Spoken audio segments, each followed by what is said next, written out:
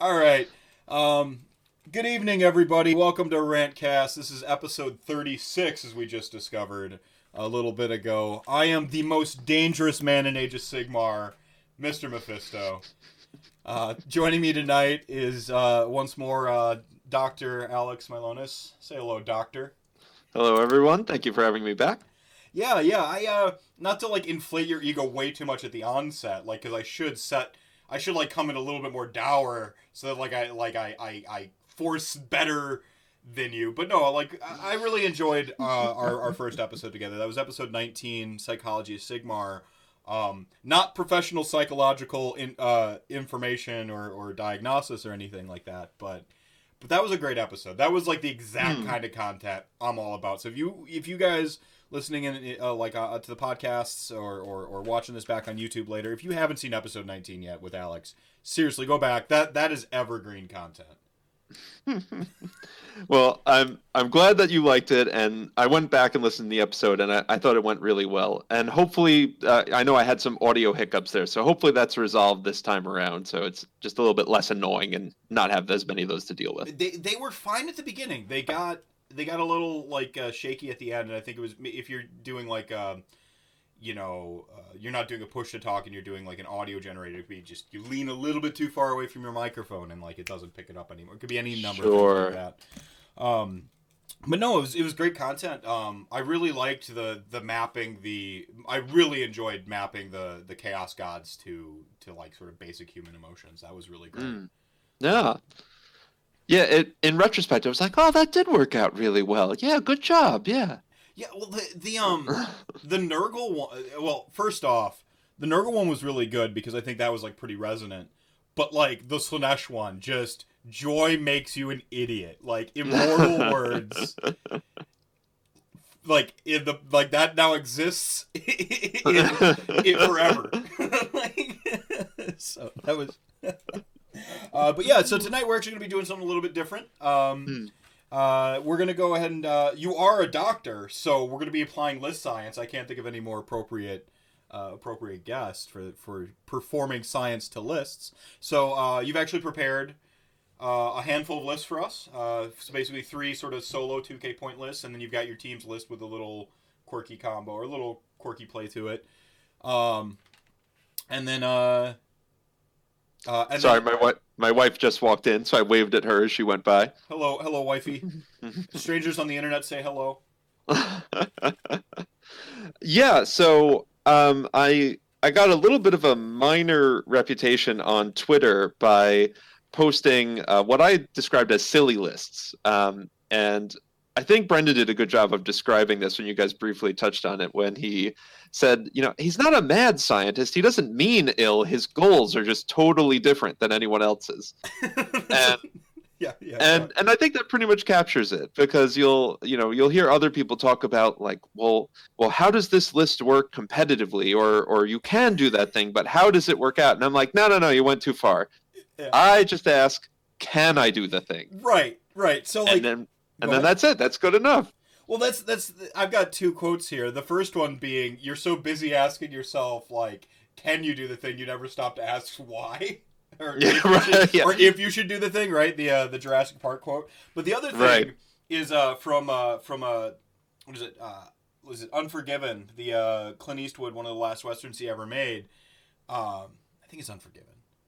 He's got this line at the end where he kind of snaps. And, he just, kills a bunch of people. And they're like, why did you shoot him? He didn't deserve that. And he just goes, deserves got nothing to do with it. I just imagine you as, a grizzled, Clint Eastwoodian figure just going, competition's got nothing to do with it.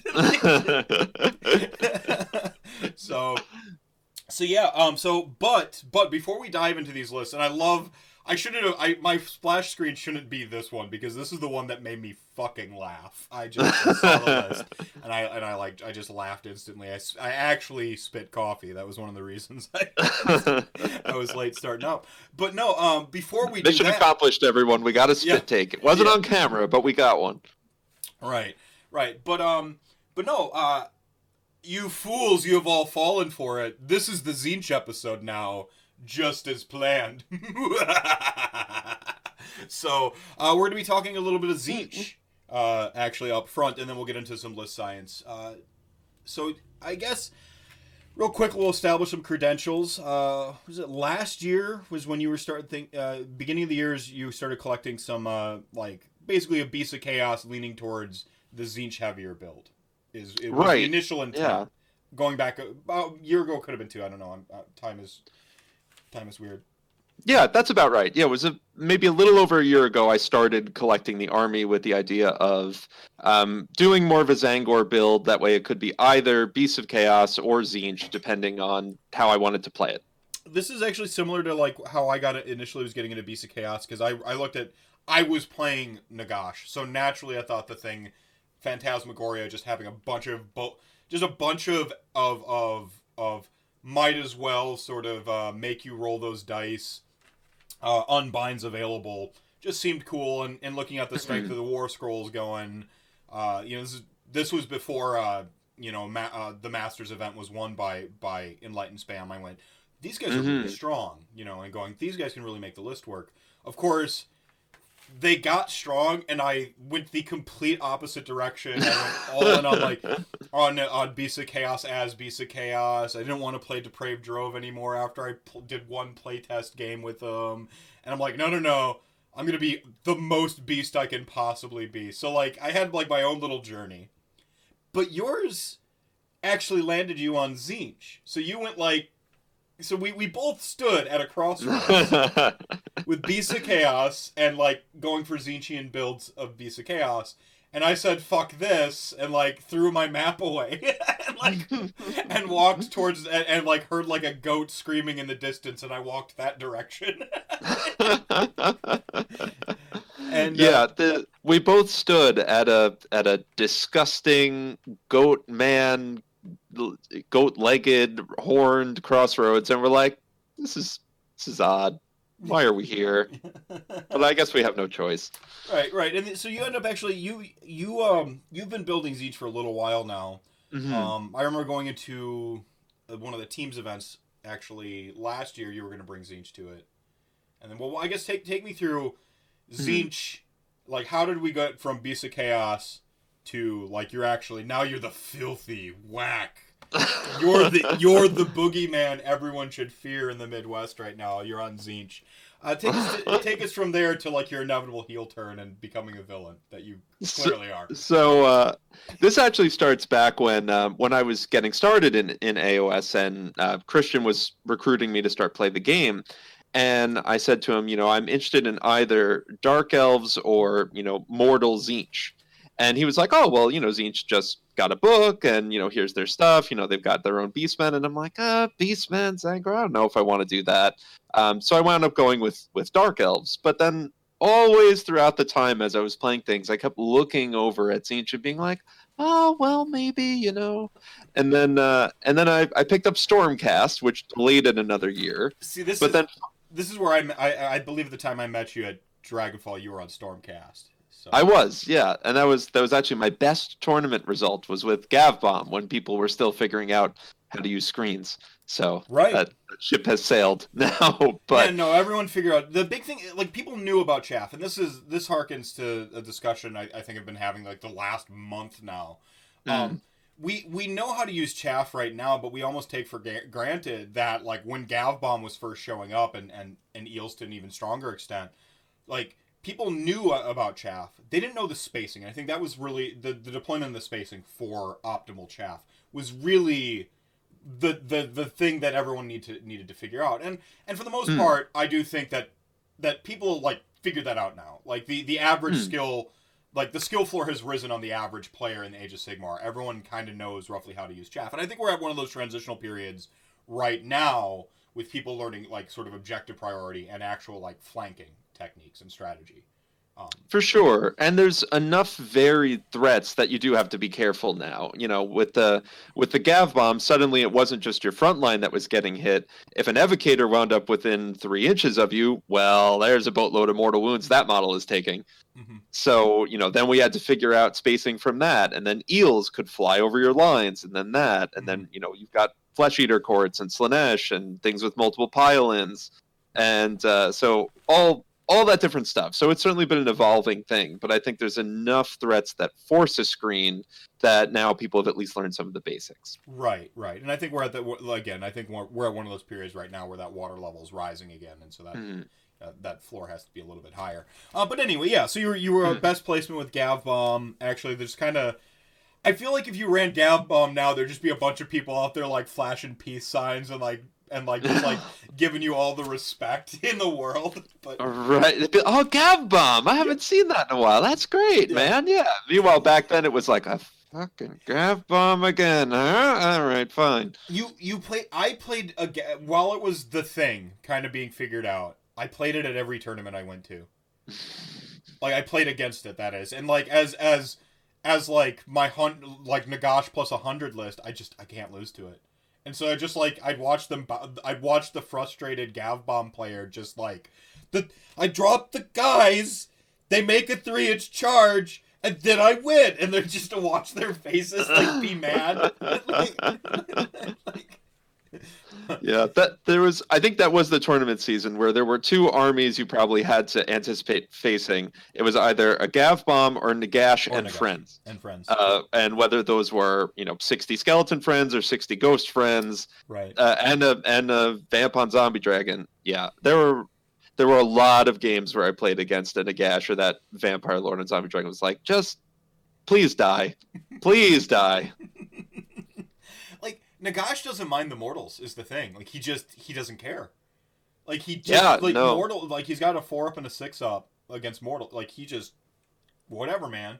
Like the Rend is worse because then he doesn't have that extra 4-up. It's just the save. So like your Gav Bomb, even if you you dump your mortals onto Nagash, he's usually bouncing a handful of them back onto your very valuable elite dudes living, and then his turn's gonna roll around. He's gonna heal up a bunch. And now you're sticking your neck out. He retreats, flies over you, and you'll never catch him. Yeah, it was so frustrating. I think there was a game I played either in a doubles match with Christian or in a singles match where I left Nagash on a single wound, and then he just, floated off somewhere else on the table, and then his army just kept coming back, and it was so close. Yeah. So close. Yeah. Did you ever get the satisfaction of killing a Nagash when you were on Gav? I have not. I might try to do that instead with Archaon and a Tzeentch army now. So that might be how I get revenge.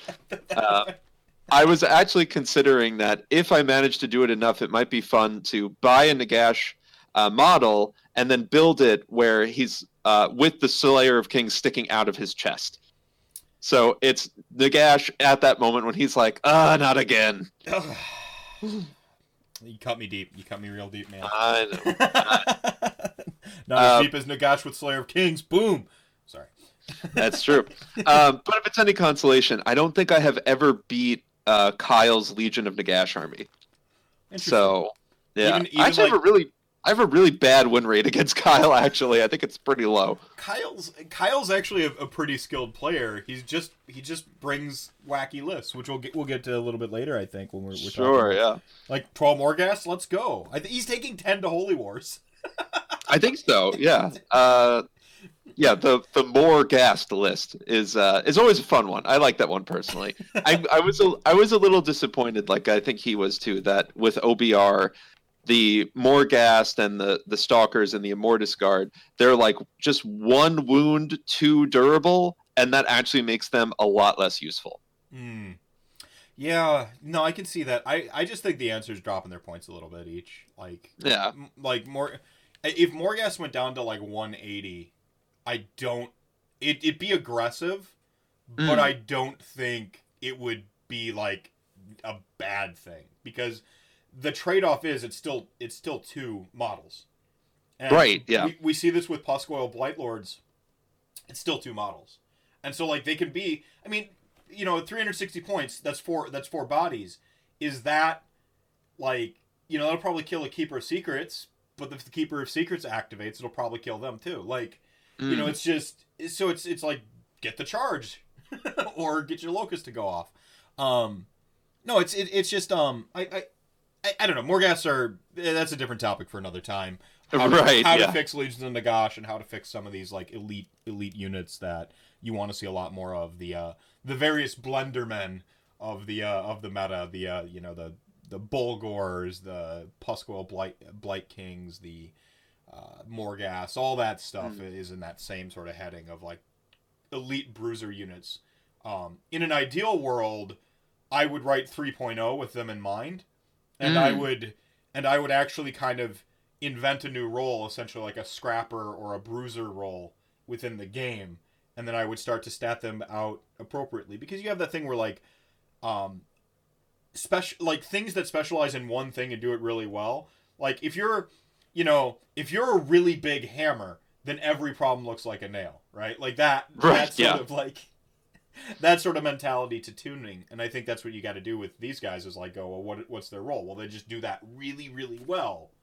So now you can have a better gauge on where to put their points and what 4s and 3s should look like for cost when it's on a handful of attacks, or 3s and 3s, whatever it ends up being. All right. So yeah, you have fun with Gav Bomb. Continue. So I played Stormcast for a year, and I decided at that point I am going to dip into Tzeentch, and the Zangor seemed the route I want to take. So I start building those, and very slowly start building them.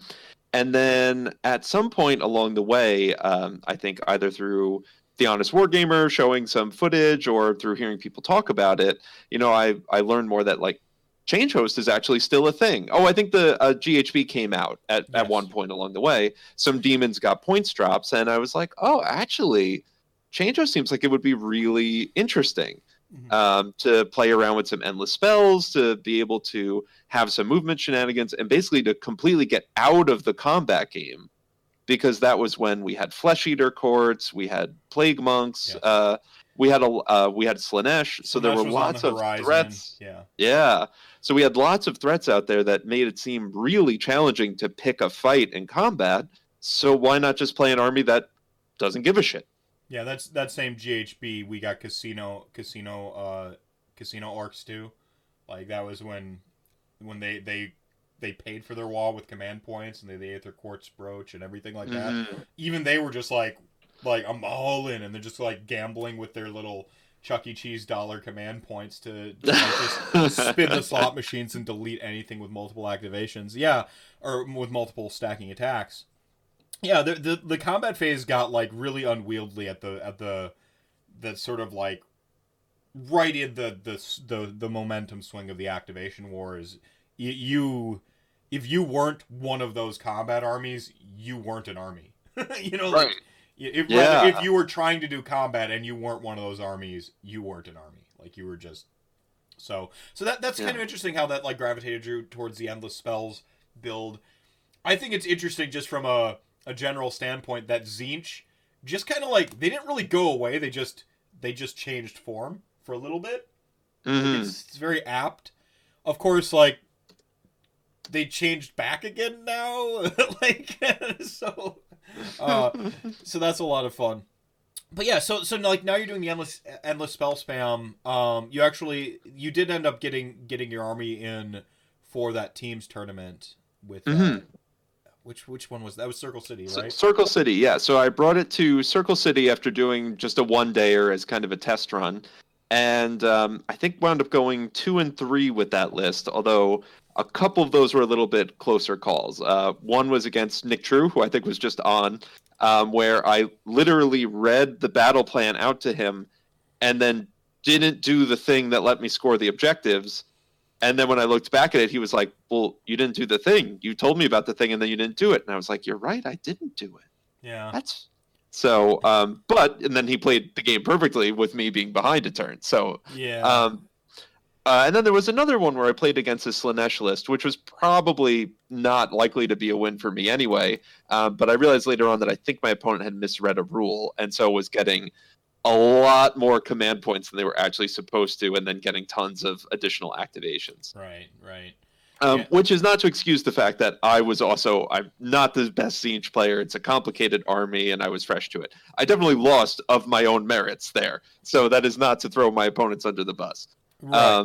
But definitely realized at that point, like, this is a pretty complicated army to play. It's going to be tough to finish my games. I'm going to have to do a lot just to like organize and keep on track with it. So then the Chad is asking me how many endless spells were in the list. How many endless spells? I didn't put any spells through the portal intentionally. Because so the question was how many did I put through the portal per turn? I didn't have to, because with old Change Host, when you swapped units, you then got to set them up within 9. So you got a free 9-inch move with your horrors at the beginning of the turn. So I don't have to put them through a portal. I'm 6 inches away from you. Here, have a pendulum. Right. And you did you were actually on your Change Host at Havoc. Now Havoc is of course like a, it's its own animal. It's a 1K list, but you had your pendulum there, you were running a bunch of horrors. I think you had a Gaunt Summoner. Pretty straightforward, trimmed down version of like the Change Host, pre-new tome, right? Like pretty trimmed down. And by that time you seem to really have your efficiency down with the list. By just watching you with your horror dice. You had your own like little system for tracking them and everything. It was a pretty clean. I played against it with my Beast's army, and Haywo was on his. That was Beast Chaos Raiders versus like a pair of Docks. Yes, that was team pair of Docks. Yeah. So it was interesting going from Stormcast to that, because the old Tzeentch army actually forced me to develop systems to track my resources. Whereas Stormcast was more straightforward. I mean, there's parts of that army that are not straightforward, but definitely with Tzeentch, I was like, I have these dice for the blue horrors, I have these dice for the brimstone horrors, I have these for fate points, I have these for battle shock and different things. So I was actually pretty happy when the new tome came out, and they basically said, don't even bother with all that. Here's how horrors split now. It's all just based on the unit. You don't have to track any of that crap anymore. And I was like, good, thank you. You probably just saved me about 15 minutes every game. So have you gotten in many games with the new tome then, like with your army? Now that I have. Okay. Yeah, so I've gotten in a few practice games, and then I went to LodgeCon, and took my host duplicitous Change Host list. So I've gotten in probably about 8 or 9 games with it now, and I'm really liking it, really enjoying it. Played a few test games with Eternal Conflagration, but played them against Christian Seraphon, most of which are immune to Rend 1. And the Seraphon Tzeentch matchup is really challenging because we both had teleports. Yep. And he just kept summoning skinks and ripperdactyls everywhere. Yeah. So you could not leave a gap bigger than 9 inches anywhere on the table, otherwise skinks or horrors. Yeah. No. Actually, we had in the Chat Gang Discord, which anyone here in Chat Gang is welcome to join sometime. Just ask one of my mods for the link. We were actually we have a lot of like Seraphon players that I think watch the show. I think it's because I'm sympathetic to their needs, but no, like they were basically having like what we used to call mental magic, is when you just like you have memorizations of like your cards and you just talk about like counters and how you play yada yada yada, and like it's a memory game that helps you remember and learn your rules. They were basically I watched them do mental magic with the Seraphon Tzeentch matchup, and it's like, you know what, this army is like oddly. Like the two of the best armies I think right now against like the boogeyman that is Tzeentch are like two of the armies that people think are the worst, which is Beasts of Chaos and Seraphon, because like I mean those two armies are the most you don't need to deal damage to win the game armies like kind of in the game, and so it's like Tzeentch is like you can do infinite damage to 10 skinks. It doesn't matter. Like, I'm just going to teleport them over here. As long as you can protect your engine, like, literally for Seraphon. Or 4 in the case of that game. 4 engines. Yeah. You play a game. Like, you play a game. And it's not the, like... It's not the typical Game of Age of Sigmar one is used to, where you push your models toward objectives and you fight, and then whoever wins the fights wins. It's like in DBZ... when like the characters are just like blinking all over the screen and there's just explosions in the background and like you can't even see the character. That's how that matchup goes. It's just like to teleport, and they're just like pew pew pew pew. It's called Zui fighting, by the way, for those of you who aren't weebs. And there's just Zui fighting around the map. Yeah, there were sticks measuring things out, 9-inch markers and 6s and 3s all over the place to be like, okay, I can't move this unit off the board because it creates this exclusion zone, and then there at least will be no skinks here. But then, like, I can't move up, and then so it was. I've never killed so many things in a game and accomplished so little. Well, see, there's that's the type of game where, like, I know that my brain works differently than like some others in this game.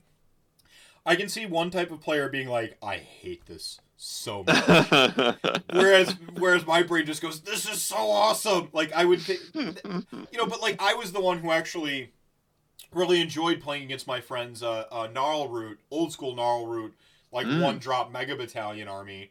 As Nagash when he's getting like +5s to cast, and I'm like, that's like finally a worthy opponent. Like whenever when something challenges me, or when I feel like I'm playing from the back foot, or when I have to play the game backwards or sideways at different angles to like accomplish stuff, that's when I really enjoy the game. Like that's when I'm having the most fun. Not just there's that part of the brain that gets like the quick hit button of serotonin where I'm just like, hell yeah, things got murdered. But then, like, the deeper, enriching ones that I walk away just, like, laughing about are those, like, just weird games, you know?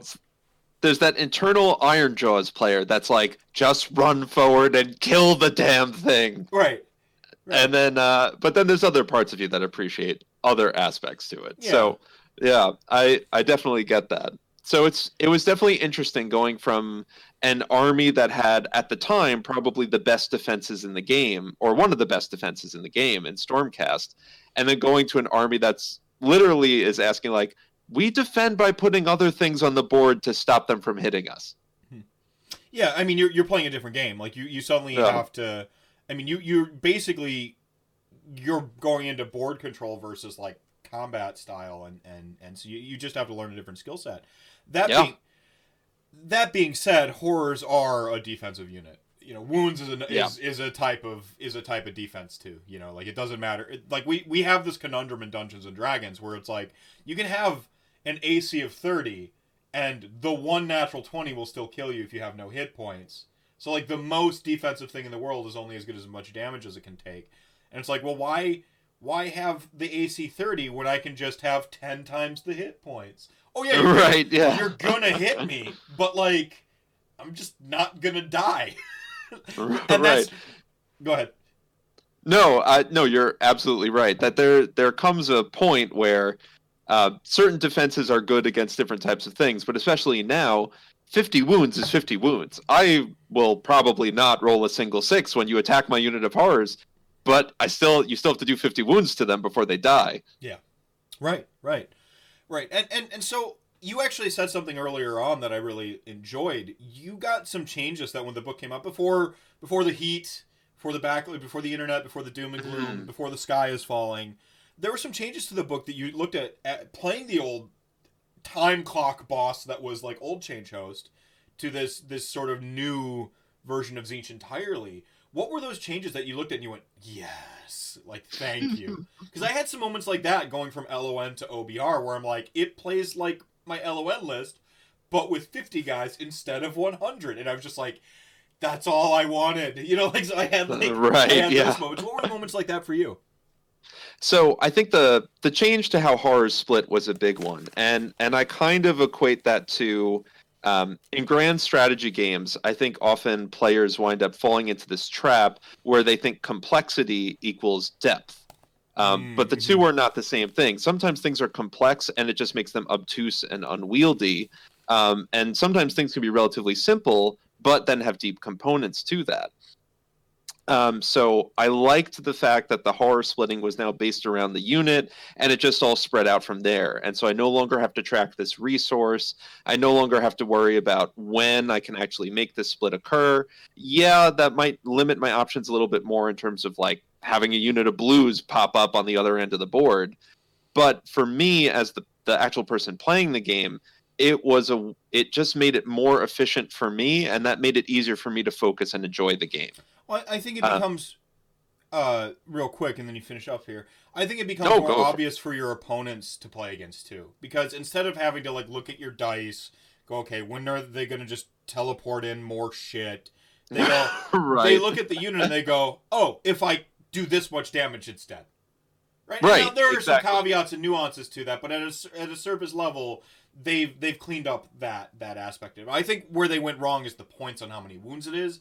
I think that's the main problem. By the way, anybody, if we want to get bogged down into the mire that is talking about the problems with Tzeentch, but that's a points fix. That can happen. You know, you probably shouldn't get 50 wounds for 200 points or 100 wounds for 200, whatever the hell the math works out to be.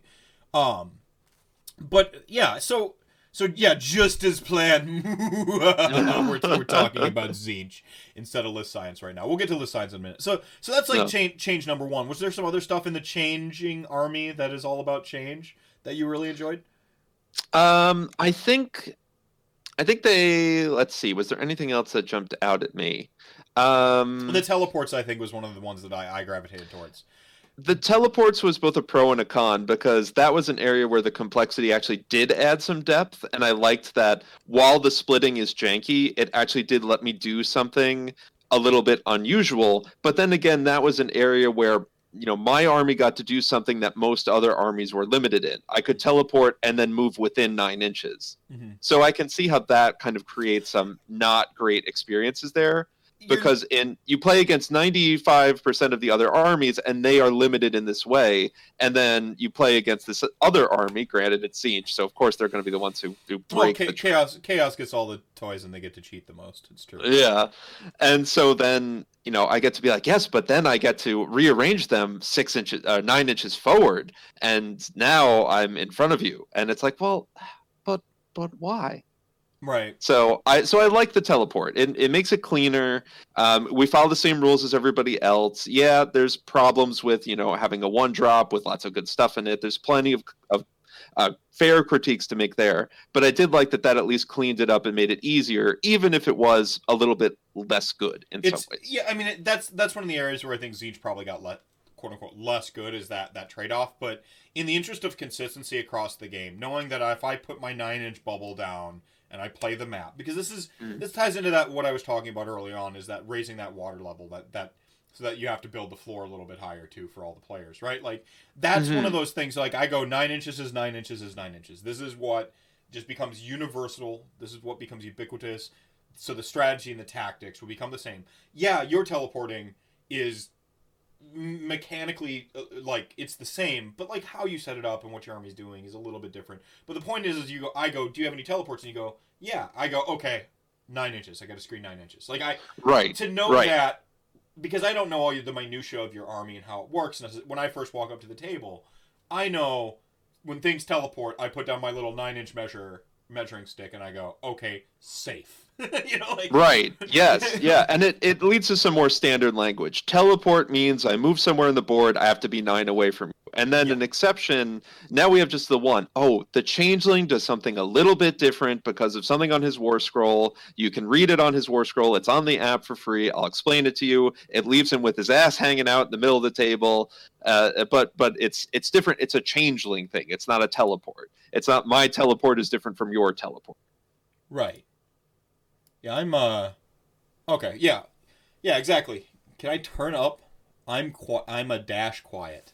Oh man, I'm sorry. I think I need to upgrade my microphone. That's what the Patreon's for, I suppose. Everybody. No. It's also possible, everyone, that I am loud because I am prone to loud talking syndrome. Your audio quality is great for me, and I tried to balance off of you, but I'll try to be a little bit louder. Thank you, everybody, for pointing that out. But yeah, no, you were talking about like the complexity versus like depth, right? And I think that it's a teleport. There's a lot of depth to be had from being able to teleport. You know, the fact that we play in 3 dimensions, I don't know that you need to overcomplicate a teleport. Right. It's complicated enough because now your opponent has to be thinking about a certain amount of board space. Yeah, exactly. They've got to be like doing the beautiful mind thing where they're just seeing all the equations and circles. So that there, I think points were already trending back in a reasonable direction, which is why after the GHB we got to see Tzeentch kind of come back. You know, we got our like 6-month break from Change Host, and then it came back immediately. And now it's back yet even further. And I think that's part of why the book is so maligned, is that we never really got a break from Tzeentch being just great. It's almost like people stopped playing it for a little bit there because not everybody wanted to do the endless spell spam. Sure, yeah. And people had been playing Skyfires and Enlightened and things like that for, since the Tzeentch book came out. And then they didn't stop being popular when the Beasts of Chaos book came out. So, so yeah, I think Tzeentch has had some enduring benefits to it and some enduring strengths, and seems to just kind of wax and wane on what side of the army seems to be getting the benefits, aside from Mortal Slaves to Darkness Tzeentch, which GW seems to be convinced of, like, you guys will be mediocre forever, and that's the best we can do for you. Right. So I guess speaking of the endless spell change going into your new army, do you still run a bunch of endless spells? Or is it really just it's Daemon Rift now, and that's kind of the main one you need? I do run some, definitely not nearly as much, especially now that Pink Horrors can't cast endless spells anymore. Right. So in the list that I ran, my Host Duplicitous list, I have the Pendulum, the Demon Rift, and the Emerald Life Swarm. The Life Swarm's there to put pinks back on the board. The Demon Rift does an obscene amount of damage, so I'm going to play that until it gets nerfed into the ground. And then the Pendulum is always useful, especially because the Changeling is a horror hero in the Change Host, and so he can be teleported 9 inches away from something and then cast the Pendulum. Yeah, just fling it in there. Cool. Yeah. And then, you can charge him if you want to. He's a demon. He gets his -1 to hit aura. Depending on when you wind up fighting him, he might make you another -1 to hit. So it was nice to still have that option to have a hero teleport and then set up a spell. Yeah. I experimented with the portal, which felt nice to make the Lord of Change a little bit, to project his power out a little bit more. But what I found after playing a bunch of games was that it wasn't strictly necessary, and so it was a big point sink for something that just wasn't necessarily helping that much. Spoiler, Umbral Spell Portal isn't really as worth it as it used to be. Obviously, when it was as many spells as you wanted through the portal, it just seemed like the best thing ever. As soon as they toned it down to one spell, this is the question I ask every person who puts Umbral Spell Portal in their army. I ask, what are you throwing through it? Do you need it to be that? Do you need that much reach on it? Can you deploy better to do it? And it's just little leading questions like that arrive you to yes. It's a little like a flow chart. And if still yes, then take it. But it's not just to throw it in because I want extra range on a spell. It's so oftentimes the trade-off is really prominent, just in the fact that you need an extra spell a turn to set it up. And sometimes it's just 18 inches is plenty. 18 inches plus a teleport or whatever it may be. So, yeah, those were the days back at the beginning of the month for Andrew when he just threw as many spells through it. Spell Portal because he didn't read the FAQ. And it took 5 entire rounds for people to catch it. I remember hearing about that. He was cheating. Yeah. He came by it honestly. Games Workshop does not always make it easy. So no, and the tracking through multiple books and stuff. So, I think a lot of people have a read on Tzeentch and what the problems are. I have a different question. What percentage of your army made it from your old build, your post GHB build, into the new book? What percentage do you think? Your ideal version, because you're probably in a transitional period right now, doing some list science, figuring some stuff out. But what percentage do you think from what you probably had a core? This is the list from before that you love to play. To the vast majority actually made the transition pretty well. So my Lord of Change, my Pinks, Blues and Brims, they all made the transition no problem. Heroes got shaken up a little bit because before I had the Blue Scribes and I had a Herald on foot, swapped them out for the Changeling and a Gaunt Summoner on disc, and then added in 3 Flamers into the list just to have a little bit more firepower there. But the overall core of it, all the horrors and then the Lord of Change, that was ready to go from the old list. So actually, a fair amount made it back in. Okay. Yeah, cool. I know that's one of the things I think they did do a decent job of is making the hero focus a little bit stronger, because before it just wasn't. It didn't feel like it was there for the army. It actually felt like a lot of the heroes were liabilities, and you wanted to play them, but you didn't. Apart from like Blue Scribes, you played Blue Scribes before. I think they're still pretty great. Things like that. Yeah, for sure. I think the Blue Scribes are definitely nice. I think the issue they might be running into kind of a similar issue that the maybe not the Epitome. I think that's the one I'm thinking of, where actually Kairos was what used to run into this, where people would look at him and say, yeah, he's good, but he's actually better as an ally in other armies than he is in his own army. Right. So I think the Blue Scribes are nice, and they have some good utility to them, but there's a few other things jockeying for that same position, that same point value. Yeah, you really have to. I mean, you have to think about it, and some stuff gets hedged out. There's going to be some best stuff, right? Yeah. So I guess overall, so we had the FAQ. Banners is the big thing, and we're going to need to. I think we got to clarify. This is a different banner trick you're doing in this list, by the way. The Zangor's banner. Oh yes, yeah. One's totally different. When we get to that, I'll explain. We'll get to that. Yeah, we'll get to that. But like, just for people that might be listening along, they didn't necessarily see the discussion there and chatting about the banners. The icon, right? The big thing is with Pinks, and their icon and Destiny dice. So that was like, that had to be clarified twice in the FAQ. So real quick, your read on it, and just so people listening that maybe are uncertain on that. That was the big change, and they toned it down to one teleport now for your army. So those were like the two biggest changes I think that hit you post GHB. Yeah, I think the one teleport is fair. That was probably the simplest way to modify the change host without having to go back and overhaul something massively, which might have led to a lot of not great feelings. So I think that was a fair approach to trying to rein it in right now, and then later on they could kind of revisit how they want to approach that particular battalion. And then the banners, I think we needed the FAQ for the FAQ, because the Tzeentch WhatsApp was just literally every few hours reigniting the same debate. It was both really frustrating and also really lore appropriate, because all of the players were bickering and conniving and intriguing and trying to tear apart the esoteric wording of the rule to figure out what way it was. It was actually really Tzeentch appropriate. But I am glad they fixed it, so I don't have to argue with people anymore. Well, that's almost as essential as like, no, it works this way, and then being able to point at a thing that actually says, no, it works this way, or like, yeah, what he said, like that's what an FAQ answers at their core. That's kind of what they need to be, is just go, it's the way you think it works, or it's not. When they have some non-specific language or it's a vague answer or whatever, it just continues to exacerbate the problems. I didn't think it was go ahead. Or if they try to generalize a rule, when they're like, oh, this specific thing, yeah, we should just make a general rule about this. And then 3 other armies are like, no, please don't do that. Mm-hmm. Yeah, I mean, we saw it happen with the Khorne and FAQ or FEC. FEC got happy about that, but then yeah, it's like, oh, the FEC buff is in the Khorne FAQ. Thank you, Games Workshop. yeah, and then Beast of Chaos was the big can of worms, right? What they said about Wildfire Taurus, right? Took into the general rules completely.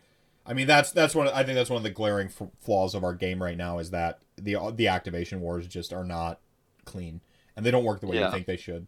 And I think I mentally in some ways compare some of the issues that come up here with Paradox Interactive and their grand strategy games, where I don't generally think that Games Workshop makes these mistakes or causes these issues out of intentional malice.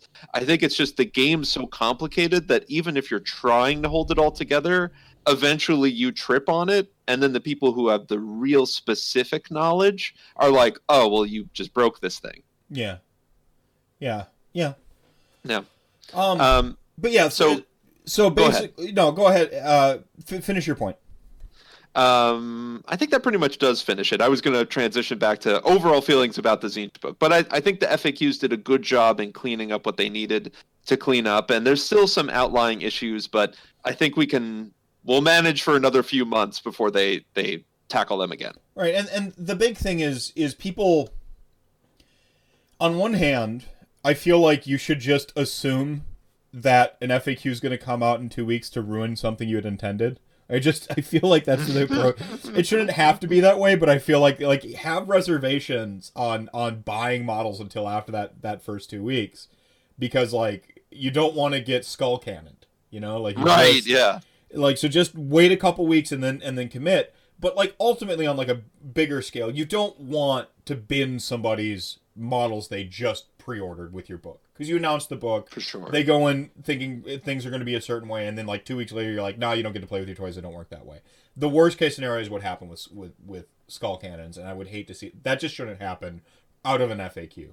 Right, you're excited. Yeah. You pre-order. You can't wait to get your flamers. They have this thing. You just saw the one rule spoiler on the internet. You're like, oh, it's gonna be so awesome. Like, think about the progression of excitement and purchasing stuff, and then to go, actually, your toys don't work. Like that's right. That's a bad look. So like, I don't know what people expected out of a 2-week FAQ and then a follow-up FAQ like a week later. But I mean, if you have some patience, I don't know that the sky is falling right now.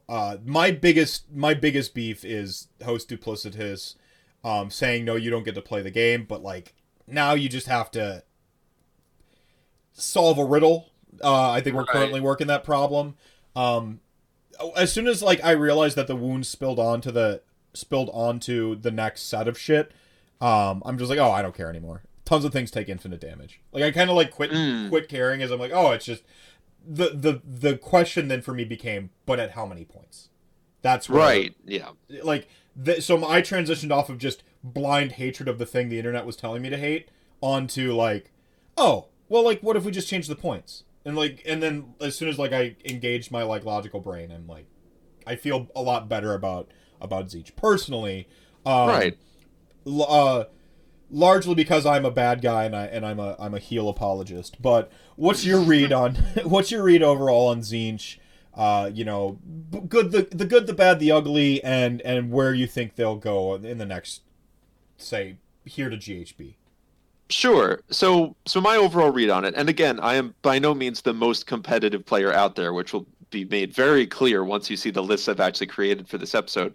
But my read on the book is that we have some very strong parts in the new book, parts that are like clearly S tier.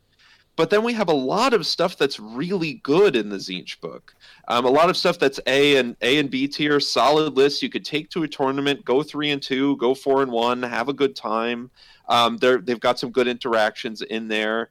And that works on the Arcanite stuff. It works on the Mortal stuff. Yeah, they don't get nearly as shiny of tools as the demons do, but they still got some solid things in the book. So I think there are a variety of lists that actually do work decently. And, if we didn't have Eternal Conflagration, Change Host, and Host Duplicitous, you could, I think, still look at that book and say, oh, there's some good stuff in here. Yeah, I mean, those are the three things. Like, people are listening to other podcasts. They are telling you exactly,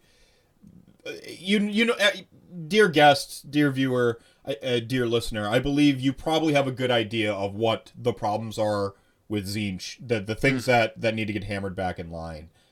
You just named all three of them, right? Like that. Right. That's all three of them. I think horrors are so aggressively costed, it's absurd. But like, I can't do anything about that. So am I going to keep making episode after episode of how mad I am at horror point costs? No, I'm not going to do that. Like, for sure, yeah. Horrors and flamers both need to be looked at. So do Gaunts, since they just get to toss horrors down on the table. There's definitely things that I think can be adjusted for points. Like, if you're building a Tzeentch list, I looked at Chaos Knights the other day, because we have beautiful new Chaos Knights models, and I was like, oh, maybe I should plug some of these in. But why would I do that when I could spend 120 points for flamers, who will do the same job, but from 27 inches?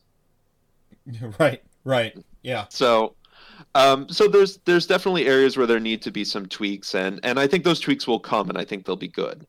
So I think the great is that actually there is some good list variety in there, even if they didn't necessarily do totally right by the Arcanite and Moral side. I think there's still some really good tools for them. And the demons obviously are in really great shape, and you've got a lot going for you on the demon side. Mm-hmm. The bad is most of the battalions are not good. Which exacerbates the issue of change host. I mean, if all your battalions are trash, you don't have people out there like me going, like, oh, like, yeah, change host is clearly the best, but like this other thing's about as good, just different or worse in this one way. And so then someone like me who like will self comp, I would take that other thing just because I know people are really mad at change host right now.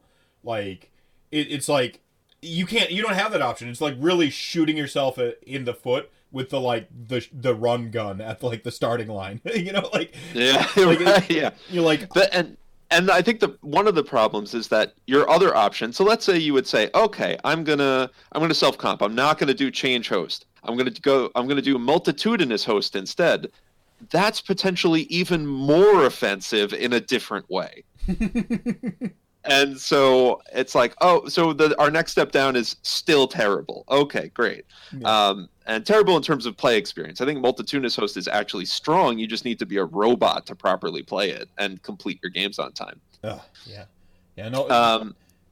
And you could, I think, put some of the other battalions in there, but they're just not. They're not great. Yeah. And it's a real shame. They could have been better, and they're just not. Yeah. Yeah, I feel I've said this take before. I feel like battalions are just a complete accident. I've never seen any degree of anything that even smells remotely close to consistency with battalions in any book. Right. Like yeah. it's just a roulette wheel of like if you get the good battalions or not. I don't. They're never pointed correctly. It seems like I don't. Like are they? Do they just have an actual dartboard and they're lobbing darts at the board? Like, and that's what. Like it's just like all the battalions that will ever be written are just like on one big dartboard in the office, and they're just like lobbing. They're like, okay, we gotta do battles. We gotta have six battalions here. 1, 2, 3, 4, 5, 6. Oh, boom! They got the one that says is awesome, gives you a bunch of teleports, and you can fit your whole army in it. Okay, change host. And then they like fill. It's like ad libs, like they just fill in the descriptors. Right. I have no idea. I think it's either one of two things or both. One is the battalions they do when the stimulants are wearing off, whether that's coffee, whether that's the psychiatric medication. It's like that's when those are trailing off. They're like, oh fuck, battalions. The change host is good. Toss that back in. Yeah. The other option I think is that they've got one of those. I don't know exactly what they're called, but for like certain games like Tombola or other stuff where it's got the different balls or slips of paper in it and you spin it to flip it up. And they just toss in there like, all right, we're putting 3 A's, 5 B's, a few D's in there. And who's up first? Petrifex is first. You get +1 save. You get -1 right. Oh, you got both the A's. Well done, Petrifex. you got both the good. Yeah, you got both the A's. Awesome. Yeah, like like what Shanzor says here in chat, some are too painfully narrative, and I think that's true. But like, right. As we've come to learn on many a episode here, narrative doesn't mean you have to be bad. Right, yeah. Look at this very narrative list on your screen right now. Yeah. Clearly a story writer's dream. Yeah. No, this is great. So yeah, and then the trajectory then I think is the last part of my multi-part question there. What do you think the trajectory is for? Obviously, we know it's S tier busted right now. Come on, we know it. Yeah. Or I like Vince's bent leaning towards broken because I think there's still some solutions there. Scout moves, having teleports yourself, any army that can deploy off the table. That's a very specific toolkit though, and then any army that can match you in drops. That's a very short list of armies with that toolkit too, and then anyone that can deal infinite damage can actually potentially chew their way out of the blob at the gum ball machine at the beginning there, and then start to actually play the map. There are some solutions to this problem. It's just they're kind of, it feels very painful to look for them right now. Right, and some armies will have access to those, other armies won't. Sometimes you'll have to expand out to things like mercenaries to do it, which now requires you to be thinking even beyond your ally selection. So I think definitely it's going to force a little bit of a paradigm change, just like we've seen with some other books. When Feck came out, and now we have this strikes first on this extremely strong model. It's like, okay, shit, I have to deal with this army that can potentially fight multiple times before I get the chance. I'm glad you go ahead and finish. And those paradigm shifts, not everyone is going to be able to match up, but some are. And I think gradually we'll see how things play out. But I think it's still fair to say the Tzeentch tome is going to have to get some adjustments. It is just probably trending too strong right now, even accounting for eventual shifts to try to compensate against it. Yeah, and I think I had a decent conversation with Darren Watson here during just one of my random streams. He asked me about, like, am I going to make these changes to my OBR list to, like, beat Tzeentch and stuff like that, or, like, what changes would I make to my list? And I'm like, I look at the game in terms of, like, wins and losses, and I think everyone's, like, somebody's carrying an L for you no matter what. They're the hard matchup, they're the hard counter, you get the wrong objective, your dice aren't running that day. Like, I'm not going to, like, change my army to try to beat Tzeentch, actually. Like, my plan is to, like, if I encounter Tzeentch, play the table and lose them. I'm not changing my list because I'm just going to strengthen myself against the rest of the field. The representation isn't stupendously high. It's not a, you must deal with this with your army. Like, you don't have to, like, Tzeentch, the problem with Tzeentch is the tools to solve the problem for them versus, like, say, Petrifex Elite. Petrifex Elite, it's mortal wounds, mobility, rend. That solves a lot of problems. Like in a lot of games, or against a lot of armies. With Tzeentch, you have to, like, you have to be much more conscientious of the tools you take to try to beat them. It's almost like you have to tailor your list specifically to beat them.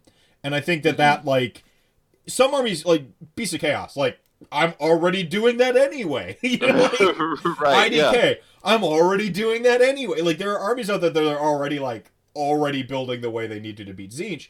But a lot of the, like, the sort of, like, that fat middle armies, they're not. And the tools are pretty scant across their tome, so they really have to go hard. And I say just punt the matchup, build to your strengths.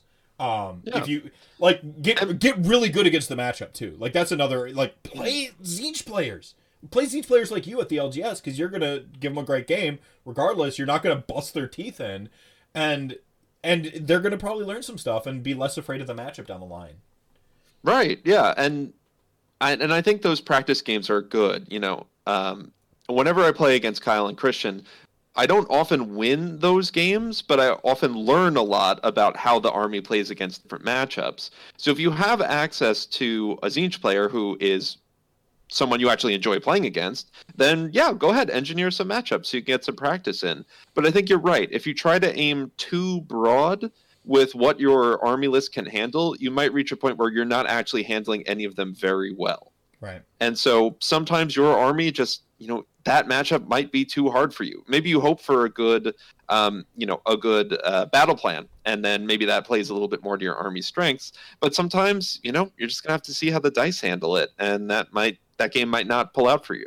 Yeah. And I'm not telling anybody to not feel bad about their matchups against Tzeentch and that they're not that bad, it's fine, they don't need changes. That's not the read here. I'm just saying, like, the problems are pronounced, we kind of know what they are, and now it's, what do you do with that information? Like, what do you do with it? You can choose to seize up, go full paralysis mode, or you can address the problem. Or in my case, I'm just like, whatever, I'm just punting the matchup and playing the games that I'm going to have fun with. If I encountered at a tournament, whatever. If I played you or Andrew, who's in chat gang here, like, you're my friends. We're gonna have good games no matter what. And I think that you look at an LGS capacity. I don't know these people who don't know everybody at their LGSs. Maybe it's because I've always lived in smaller towns with more close knit groups, but I don't have like a Warhammer world or something like that where it really is just like 100 random strangers that could just be passing through at any given time with their change host lists. But like you're gonna have to do some being an adult and being social, like, because straight up telling people they can't play with their toys is just not a take I'll ever behold to.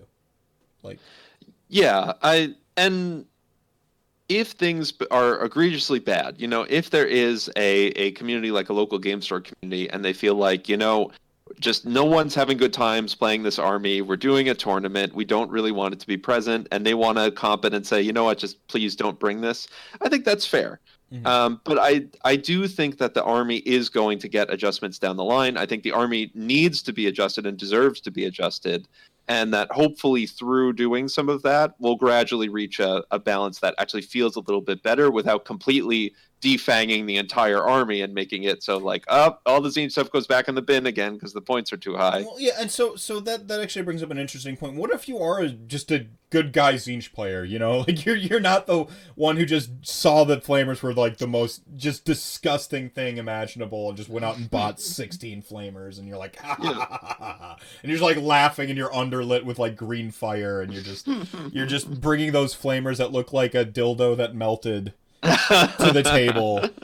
Like, you're not that guy. You've actually, like, you love Tzeentch for 2 years. They're the army that you always regretted not building. What if you're the Tzeentch player who suddenly finds yourself catching heat right now? If you're ironically the one catching the heat instead of your opponents from your Flamers, what would you kind of say to them? What do you think the right course of action is for that? Right. Yeah, no, I've experienced this firsthand since the book came out because, you know, we had, I think, one of the heats right after, and there was a lot of ill will. It didn't. Well, the thing is Tzeentch never went away. Like, it didn't really go away, so people were already like, oh, the clock boss, Tzeentch, and the spell spam Tzeentch. And then it's like, and then they got the damage. That's the thing that, like, pushed them over the edge, is because, like, yeah, they're a clock boss, but they're not doing infinite damage. They're just taking infinite amount of time from you. And, like, that felt very Tzeentchian, but, like, you gotta finish games in a tournament, so they're like, you know what, we'll accelerate the games as if they get to do all the bullshit still, but now they do all the damage, too. And so, like, it's just like, like, the world became on fire. Like, it was this wasn't going to sneak under the radar. Like, Slaves to Darkness, there was no other bigger release. You know, I guess KO came out too, but KO's got its own problems. Like, it was like, no one was going to not pay attention to the Tzeentch release and see what happened with it. It for sure. But yeah, what do you do? You know, what do you do? You're like waiting for this tome. You've been playing Tzeentch or let alone been playing Tzeentch for a year already. Like, what does good guy Tzeentch player do at the LGS? Yeah. I have a lot more empathy for the Slaanesh players now. I will tell you that much. So I think what you have to do is you have to remind yourself that you're allowed to be excited about the game. Your tome is allowed to be strong, and your army is allowed to be strong. Mm-hmm. And as long as you're playing in a legal way, you're not cheating. You're not doing anything that is not how. Against the rules. Yeah, then you are allowed to go and bring a strong army to a competitive event. Tournaments are designed to be competitive, and people want to win. And if you bring a strong army and you win, well, that's kind of the whole point of the activity. So, minus to drink beer and throw dice, but there is a very pronounced. There's a very pronounced expectation for at a competitive event, people are going to bring competitive stuff. For sure, yeah. And so I think it's worthwhile to take a measure of self-compassion here. You're allowed to enjoy the thing that you enjoy. It's allowed to be strong. You're allowed to bring strong things to a tournament, and you're allowed to win against your opponents. And sometimes that might be a little bit more of a shutout, and that's unfortunate. It's not your fault, the individual, that some rules writers created something that is just too strong. Mm-hmm. So you have to remind yourself, it's not your fault. Even if you're bringing that strong army, you're not breaking any rules. It's okay to do that. Now, if you're playing against your friends and they say to you, hey, we're not really enjoying this, could you please do something different? And you insist on doing it, now you're getting into problematic territory. But if you're going to an event, you're bringing something strong, that's okay. And remind yourself that it is okay to do that. Yeah, okay. I see a lot of people popping off about the size of events, 2,500 events. Why don't we make 2,500 the standard? Do you have any thoughts to weigh in on that? Since it's really a lot of people are talking about it at chat. The round times naturally have to go up to compensate for playing with an extra 1,000 points at the table, so on and so forth. Yeah, I am guilty of not being the fastest and most efficient player. As I try, I do really try to do it. So I am not necessarily in favor of increasing the number of points, because then I'll have even more things to have to try to be fast about. So I personally feel like I think 2000's fine, and if you want to adjust within that, like I'd rather GW ratchet up the points and give us fewer, more selective options than keep increasing the number of points available. But that's coming from me as someone who tends to be a little bit slower in terms of play and who wants to finish games. Yeah, turning over models even like from a having to now suddenly build 2,500 points and right now you're having to build 2-3 extra units. 2,500 points for Beast of Chaos is a nightmare, by the way. You know how many models I have on the table? I have like 200 models, and I'm probably churning through about 300 in a game because of all the Ungors that are just blowing up. Right, yeah. It's like, how many Bestigors can I fit in the list? 120, 150? Yeah. Get the paintbrushes! Yeah. And then, though, see, 9-Volt Cat, their maximum pants, I don't need somebody to tell me it's okay to bring my OBR. I embrace being the bad guy these days. I will never be made to feel bad for playing my army again. I don't need that. No, I think that there's a worthy, I think there's a worthy message in like, be an adult, like be an adult, like with this game that we all play and have like some common ground to start from. Yeah.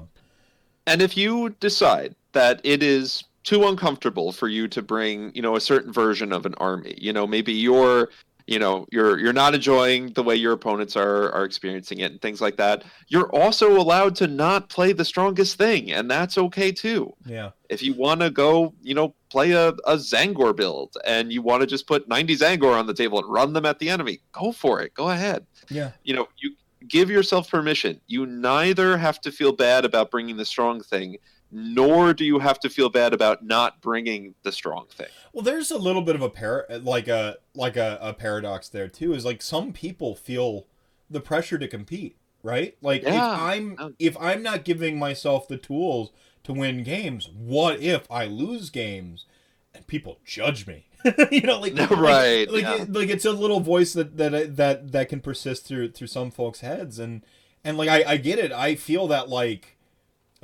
sometimes it's like I gotta show up to a table and I gotta represent myself well, and I gotta give people a good game, and I have all these pressures on myself to like have good games with people, and in some translations, good games mean competitive games for people. If every one of my opponents stomps me in 30 minutes, are they even having fun? Did they get enough time to enjoy the game?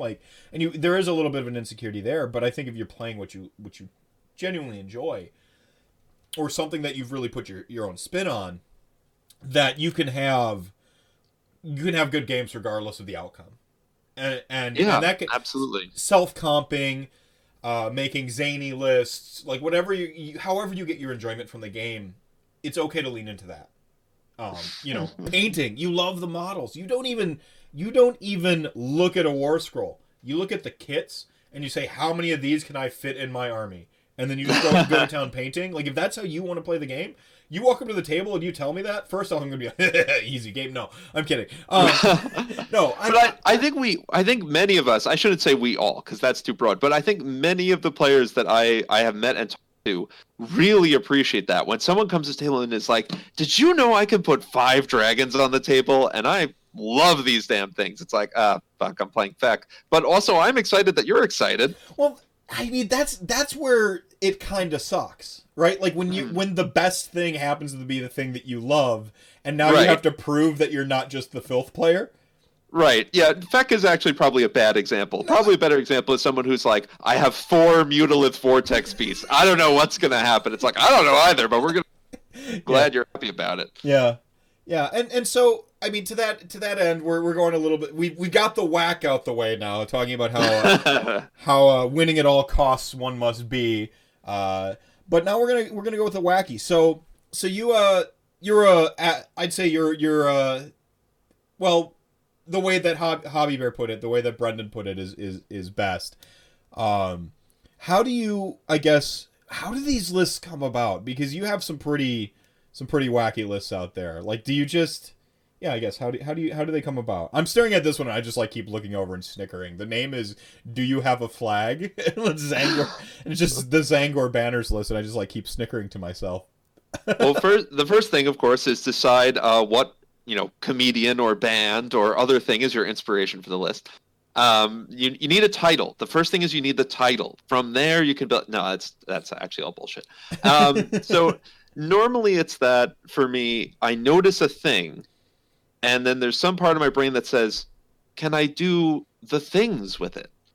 So Okay, go ahead. so just something catches my eye, and then I'm like, well, how much can I mess with that? How much can I tune that? Is there something there? Especially if it's something that's not the obvious thing, which is not to, the diamond in the rough sometimes stands out to you, but you're like, is it a diamond or is it? Right. So go ahead. No, so for like people who are like I think there's people out there who like go through their book and then they see like a rule and they're like, oh, that's really cool. And then now they got to take that next step because you said something very very simple in there, but like there was an S in there. It's not just the thing, it becomes what are the other things that modify the thing that I'm gravitating towards. And then that becomes, I think, the list science quest at that point is to find the other things, right? Right, exactly. Because you go from I have an idea or I want to build around this thing. So now theoretically, what does that look like once I've got, 1,800 more points of it that I'm working around? Right. Is this just a one-off fun thing that I have in my army, or can I actually really build some stuff around this? And I think it becomes an interesting thought exercise. You might not necessarily get to something that's good, but I think just by going through that practice, you'll either come up with something hilarious that might be terrible, or you might come up with something that actually is pretty decent and might catch people out because it's not the obvious thing. Right. Or it'll be janky as hell, and then you take it to something like Holy Wars or Holy Havoc. Table's gonna kill everything anyway, so I don't care. Right. Yeah. I mean that's why I loved Holy Havoc. Personally, is like it's just like Holy Havoc and NashCon were two of those tournaments where I'm like this isn't even like a tournament for me. This is list science dot like the exhibition. Like I'm just right. Yes. And real quick, a point here in chat, gang. You're not entirely wrong about the more balance doesn't mean not broken. There are some outliers, right? The outliers are the things that concern us, but the average, like sort of aggregate, that fat middle, we're getting that nice bell curve. You're not surprised to see any one of 10 armies podiuming, which is a lot better, healthier than it ever was before. Variance, variety being the spice of life means there's meaningful decisions being made at the list building and the army selection phase. If I want to compete, I can pick one of 10 armies now, not just one of 2. Like that's very healthy. And then it's going to go even further, even deeper, where I can pick one of 10, but like, what are the other 10 army, or what are the other 9 armies people are playing, and how do I like beat them? And then you start to like meta the meta. Like that's when I think it's truly awesome. And the outliers happen, and there's broken shit, but like broken shit's temporary. The general health, the general trend is what I'm more concerned with. Because go on. And I think now we're in a different place than we were even a year ago, where you could pick probably any army in the game, and there's only a few of them now that we would be like, maybe don't pick that army. Whereas a year ago, actually, there were quite a few of those options that, a year ago, if someone said, hey, I really want to play Slaves to Darkness, we'd be like, maybe not. But now if someone says, hey, I'd like to play Slaves to Darkness, it's like, great, you've got dozens of different options, and they're actually pretty decent. Yeah. And yeah, exactly. I mean, and you go into these books and like the whack versus wacky like balancing act becomes like more fun. Like some of the like the really cool stuff you can do is less obvious, but you're still sitting at like a 3-2 army, and you're like, you know what? I was probably a 3-2 player anyway. Like let's yeah. I think another way of putting it that maybe works here is, statistically, the world now is a safer, better place to live than it ever has been. That doesn't mean there aren't shitty situations and terrible things going on in the world, But on the whole, when we look at the data, you're probably better off living now than in any other time. And I think that's kind of where Age of Sigmar is at. Yeah, we have problems that need to be sorted out, for sure, but you're probably better off picking up the game now than maybe you ever have been. Look, I can be an optimist in Age of Sigmar because this is where my naturally sardonic, like, pessimistic self comes to, like, be happy about something. I don't know if I can sign off on the world thing. Yeah, that's very much a, like, numbers, please comfort me position. Yeah, I don't know about that. Like, that might be going too far. Although, I did, of all the points in space in human history, I did get to, like, exist on this tiny blip in human history, let alone, galactic universal history, in a time period that I got to share with David Bowie and Freddie Mercury.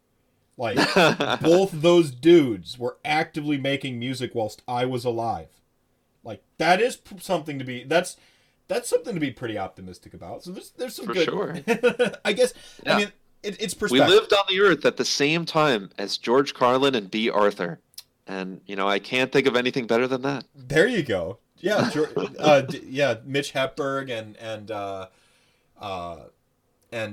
Bill Hicks, too. Like, like we had a lot of these, like, awesome contemporaries. And furthermore, I get to live in a time period where I can just, like, go book from 1,000 years ago and, like, read it.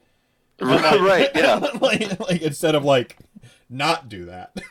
Right, yeah. No, we've access to more information for better or worse now. For better or worse, indeed.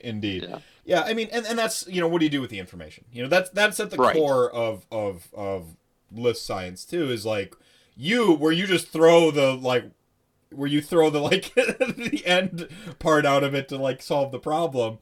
You never stop to ask if you should be doing it. But, like, at the core of, like, when I say list science, I say, it's an idea you can test. That's what a hypothesis is. You're forming a hypothesis, and you're going to go out and you're going to go out and you're going to, like, gather your samples, and by samples I mean play games, and then you're going to, like, go, well, did my hypothesis hold up or not? And so so I'm staring at a list here. I've got Gaunt Summoner on Disc of Tzeentch, and then I've got 4 Gaunt Summoners of Tzeentch, plus I've got 40 Zangors in MSU, and I've got a Darkfire Daemonrift, because why wouldn't you? The list is called, as I said earlier, Zangor Banners, Do You Have a Flag? It's in Host Duplicitus. What was the thing that you were reading through that, like, stuck out to you? I think I've got a hint in the title, but what was standing out to you, and what did you do with that? So when I was getting into Tzeentch, I looked over the Zangor War Scroll, and then looked over it another dozen times, because it's still one of the most complicated War Scrolls in the game. Thanks for not fixing that, GW, by the way. And this one thing stood out to me, because normally with units, they get, your banner does some little thing. It's +1 bravery, or, sometimes you get nicer abilities than that. But for Zangor, they had this, icon bear, and you get the Ornate Totems ability. And I'm like, oh, okay, there's an actual ability here. I'm just going to read through Ornate Totems here quickly. While this unit has 1 or more icon bears at the start of your hero phase, you can pick 1 enemy unit within 18 of this unit that's visible to it. Okay, fair enough so far. Roll 1 dice for each wizard that's within 9 of the Zangor unit. Oh, wait. Hang on. Let me make sure that I'm reading this right, because they use this unit. Yeah, this unit being the Zangor unit. So while your Zangor unit at the start of the hero phase is within 18 of an enemy, you can pick them, and then you count the number of wizards within 9 of your Zangor unit, and for each 4-up, you deal a mortal wound to the enemy unit that you picked. So I looked at that and said, oh, okay, that's a neat little ability. This unit that mostly is just a melee combat unit now has a way to project mortal wounds out without you having to cast spells. It just does the thing. It does the damage. They've got an 18-inch shooting attack, essentially. So then I asked, okay, well, but you need to have wizards nearby, and you can't really count on the enemy to leave their wizards within 9 inches of you. By that point, your unit should have probably killed them already. So how many wizards can I put in the list?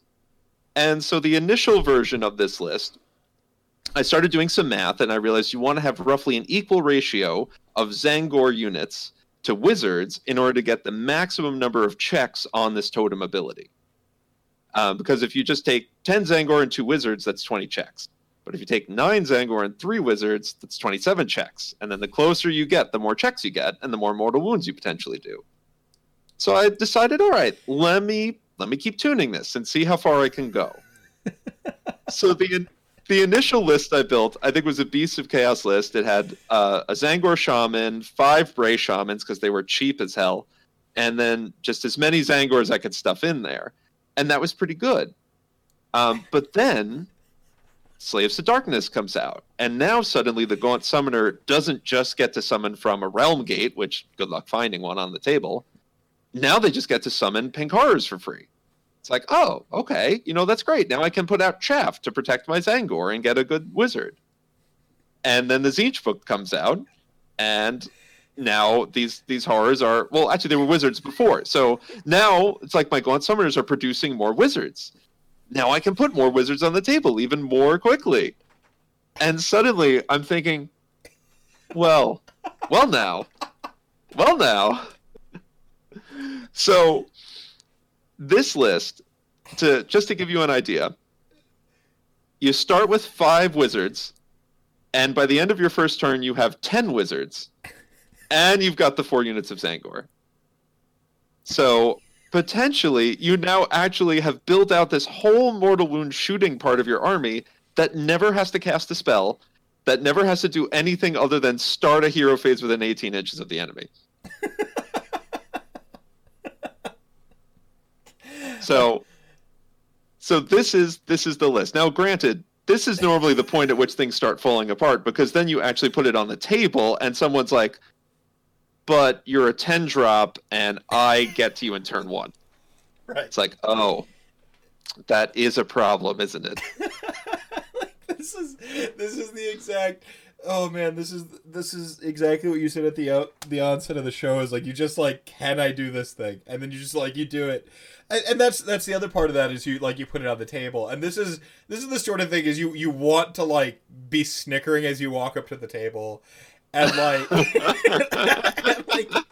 and like, you want to tell your opponent about the trick you're about to do, and you're gonna get 1 or 2 reactions, like oh no, like that's like that's busted, or like whatever, and then you're gonna get those people who just fucking laugh, like I did. Yeah. It's like you could try. I'm happy that you have a thing you want to do. No, like I want to see it work. Like my brain, I'm supremely curious as a human, and that part of my brain. Like, I am the cat that would die for being too curious. Luckily, I live in modern society. Like, it like, my curious brain goes, okay, let's see what happens. Like, and, okay, chances are I'm gonna charge across the table, turn 1, and hit you. You know who would hate this army, though? Bone Reapers. You're right, yeah. Yeah, because you guys, not so great at the charging across the table thing, as it turns out. And mortal wounds, my only weakness. How did you know? Like, like the Harold and Kumar go to White Castle, bullets, my only weakness. How did you know? Like that. So, and I want to stress that this is a Zangor list. And that has nothing to do with the 250 wounds of horrors you summon onto the table in turn 1. Right. It's definitely a Zangor list. Right. The funny thing is, apart from the drop problem, I think you could take this list into the wild and perform. And this is like the hypothesis is asked, and now we have to go test it. I think you could take this list into the wild and actually like get the combo to work a couple times, and you have bought your ticket for the roller coaster, and you're like, woo! Like, you went down that coaster. Have you gotten the chance to, like, actually play this list yet? I have not. I have not actually played any of my Zangor banner lists yet, but Christian, for better or worse world, has purchased some Gaunt Summoners for me as a gift. So be prepared. It might be coming at some point. How I see this happening, in an optimal scenario, you get your turn, your Gaunts are still alive. Most of your Zangor are hopefully still alive. You summon on these 50 horrors who are now your wall of wizards in front of your Zangor, who are now backed by wizards. Every one of your Gaunt summoners gets access to both the Lore of Fate and the Lore of Change, so they can cast any of the Tzeentch lore spells. Mm-hmm. you have all of the pink horrors casting their spells. So turn 1, you get 10 spells. But then turn 2 onward, assuming everything's alive, you get 15. And you know what you can summon on with those points. I mean, you're more wizards. The problem is you're starting to step on. You have so many spellcasters. You don't have enough spells in your book anymore to cast. Right. Yes, you can run out, which is why you hope you're in the realms. And as I learned recently, someone pointed out, you can cast a spell and have it do nothing. You don't have to have a target to successfully cast a spell. Right. This took me a while to learn because I'm used to Magic the Gathering, where you must have all your modes of casting. If it says 2 targets, you have to have 2 targets. You know, right? Like you have to. Like in Age of Sigmar, spells don't even check for range until after you have cast them, rolled the dice. They don't care, and then the spell happens. Exactly. Yeah. So, your Gaunts get all of their lore spells. Your Pinks can cast their War Scroll spell. That's the only thing they can cast. So you don't actually have to work for them. And then you can cast whatever the hell else you want from the realm. And, who cares if it has a target? Maybe there's some good stuff in there, maybe not. And if you're not playing in the realms, well, you at least got, all 5 of your lore spells, Arcane Bolt, Mystic Shield, and the War Scroll spell from the Gaunt Summoner. So that's still a very decent number of spells you're getting, plus the Demon Rift if the enemy's in range, which, by the way, does damage based on the number of wizards around the Demon Rift. Yeah. I like that you have this, other combo. This is, oh man, I love this. This is why I like, the only format of Magic I play anymore is EDH, because this shit happens all the time. Where you're just like, I didn't even expect there to be a combo between these 2 cards in my 100-card deck. Oh, yeah, it does. The big combo just happened. That's what just happened with Darkfire Demon Rift. You're like, it's a great spell. Might as well put it in there. And then you're like, oh my god, it synergizes with everything I'm already doing. It's great. It's the endless spell version of the Zangor banner. I love earlier on here in chat, someone's just like, your list does what? Show me. And I just immediately got the Morpheus. I know Kung Fu. Show me. Which actually, this does make me realize that I missed an opportunity when I made my demon to not convert it, to have a Zangor in the back holding the whole, just as a banner, to be like, it's fine, I got it, guys, it's good. I would love to see the banners as machine guns. And they're holding the banner itself and it's still a banner. It's still very much the Zangor banner. It just happens to have you do the lazy head swap version of putting a machine gun on. You just glue it straight on. You just right on top, because they've got the little lick of flame. Just right, yeah. A quick just glue it on top of the flame. Right. Yeah. Just grab any kit from any Chaos 40k kit, grab the guns out of it, and then just glue them on top of your Zangor totem there. Yeah, so this is actually really cool, because Hobby Bear's here in chat. His Brew City Brawl, he usually has a list of trophies that are they reward you to make unconventional lists. So last year it was he had the big 3. I know he's got a couple here, but if you go 3 and 2 and you have the best thing with your clearly the wacky list, you could get a trophy with something like this. That's what I should. I need someone to just make a trophy that I can win for doing stupid shit, and then I can add a trophy to the case, which has basically just sports trophies in it. Yeah, Snowflake Trophy gonna be lit.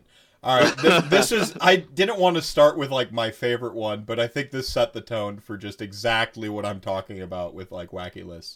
So that one is probably, it's one of my 2 favorites, I would say. Well, and this is something you've been refining the whole time, every iteration. You just yeah. And just you can listen, world. You can check my tweets, and I have a tweet that says the first thing I'm doing with this Zinch book is fixing my Zangor banner list. I have the tweets to prove it. Perfect. Yeah, we can go to the tape. All right, so we have the next list I've got up here is the Mortal Realms Beautification Committee. This is a Living Cities Cities of Sigmar list. You want to take us through it?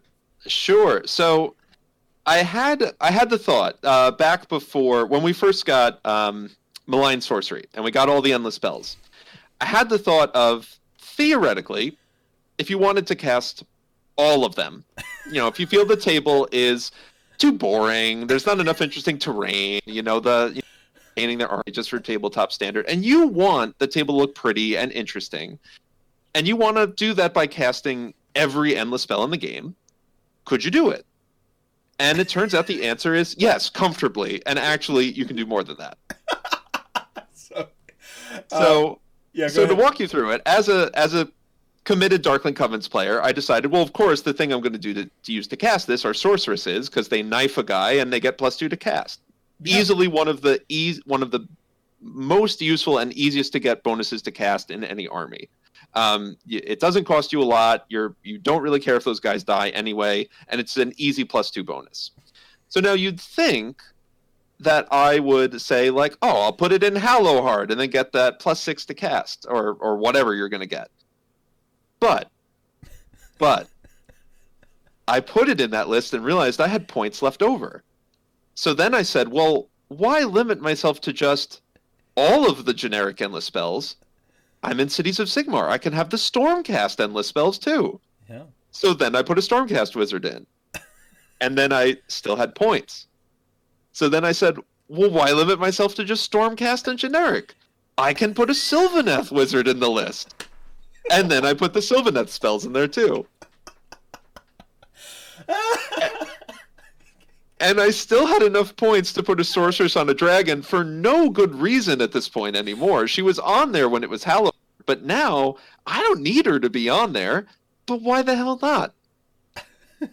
What about Forbidden Power? Oh, you have to rework Now I put in the Forbidden Power once, but I left out. So I did not actually put in every single endless spell. I'm sorry.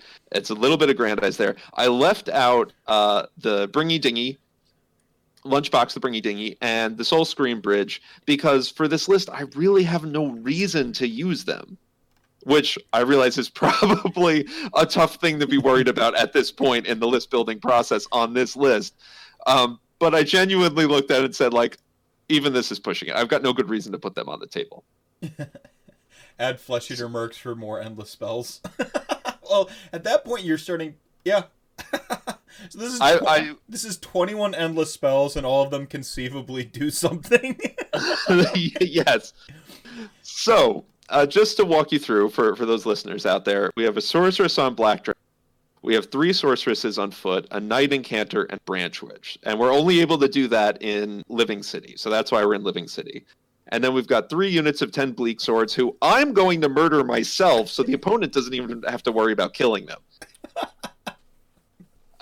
And actually, the original version of this list, I think, was just 6 sorceresses on foot and 30 Bleak Swords. And I was like, my opponent doesn't have to deal a single wound over the course of the game. I will happily kill all of them on my own. And then we have, and I'll try and go through this as quickly as I can, the Aether Void Pendulum, the Balewind Vortex, the Chronomantic Cogs, the Emerald Life Swarm, the Geminids, the Horror Gas, the Malevolent Maelstrom, the Prismatic Palisades, the Purple Sun, the Quicksilver Swords, the Gnashing Jaws of Ravanac, Shards of Valagar, Soul Snare Shackles, the Suffocating Gravetide, the Burning Head, the Umbral Spell Portal, the Celestian Vortex, the Deus Arcanum, the Everblaze Comet, the Glade Worm, and the Vengeful Skull Root. End of list. End of list. End of list. So you actually step on your own toes here, because you can't... Each wizard can only cast 1 endless spell. So you're only getting out, what is that? You've got the six wizards per turn. So you're only getting out 6 per turn, which feels like a real shame to me. It is. It is a real shame. So, but you're putting enough just junk on the board that if even half of those stay on the board long enough, then eventually just utter mayhem will happen in between every round, as 8 to 9 to a dozen endless spells all have to get moved around. It becomes an entire phase all on its own. And so not only have you made the table much prettier, you have injected utter mayhem into the normal course of this game.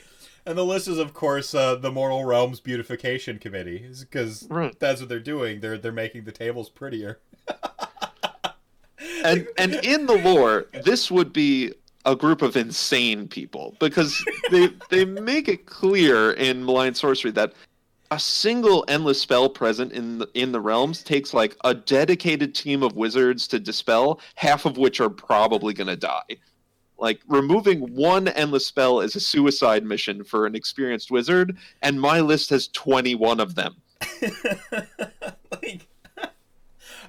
So now what my brain does when I see this list is I'm like I want to play this army, and my goal now becomes to get all of my spells on the table at once. I'm not even trying to win the game.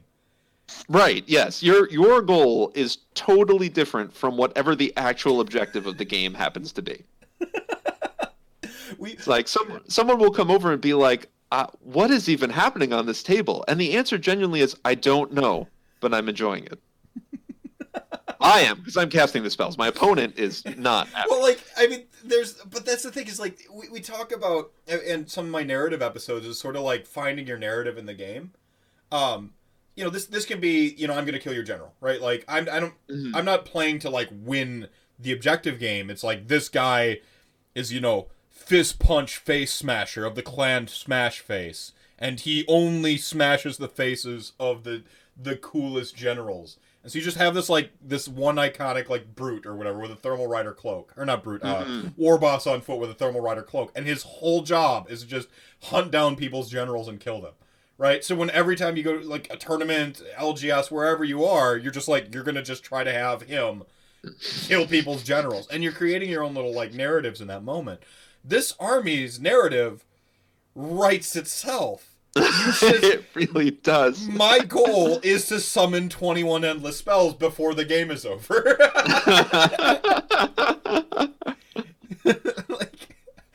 I love that you're murdering your own dudes for this goal. It adds that extra something. Oh man. Yeah. So I love the banner list because I think that's got some gas. I mean, you're either going to get alpha and die, or you're going to actually be able to do the plan. And I'll take that coin flip. There's a lot of alpha armies in the game, not as many as there used to be. And sometimes the thing with alpha armies is sometimes their dice just fail them, and if they fail them, you've already won. You whiff all you whiff all your charges, you whiff all your attacks, and then you're just like, you walked up to within 9 inches of me. Yeah. And you just like, on that banner list, if your alpha fails and you're within 8, thanks for handing this to me. I really wanted to do this. Yeah, I really wanted to. So that one, I'm like, I'd actually gamble on the Zangor banner list. But this one, I actually want to try, because I own most of these endless spells. Because I've got the box. They're all on the sprues still.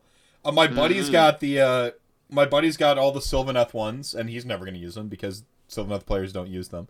Right.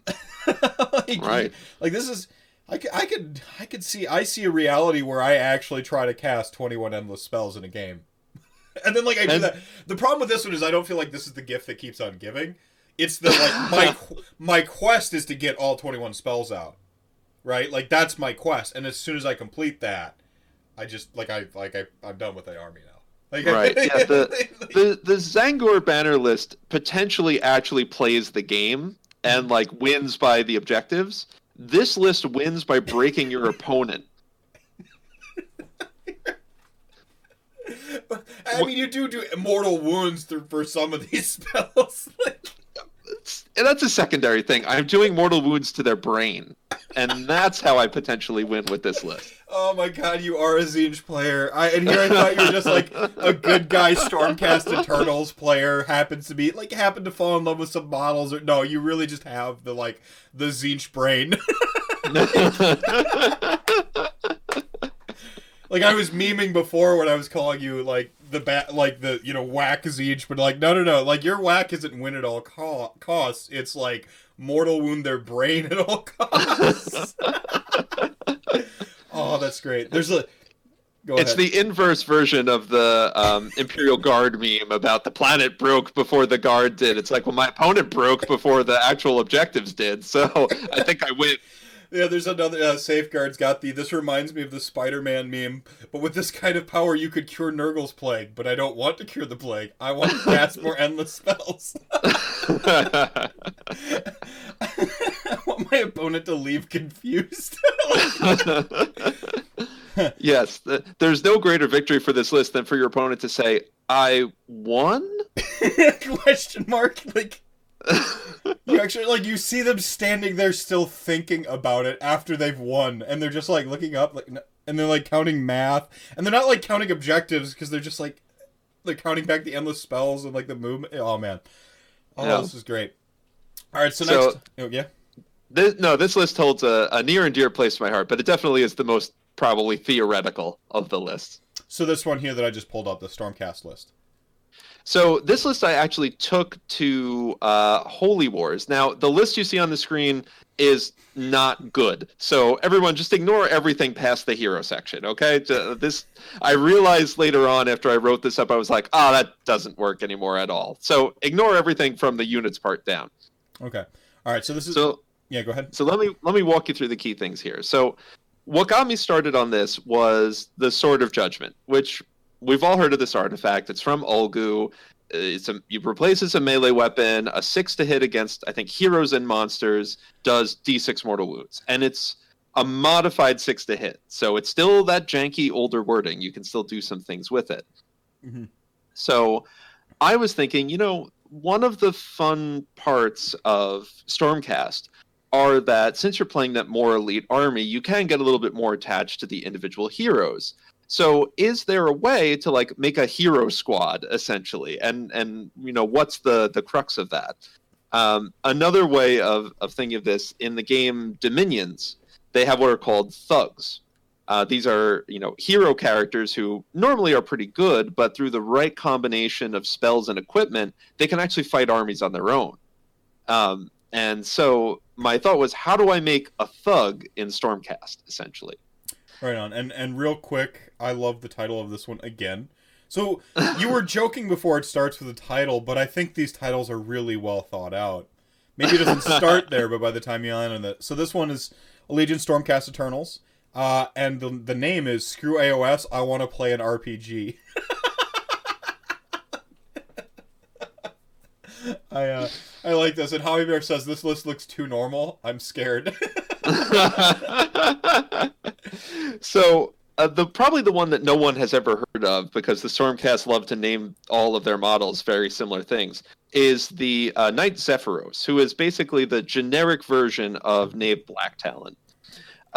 So the Knight Zephyros has 6 melee attacks with their melee weapon. 3s and 3s, Rend 1, Damage 1.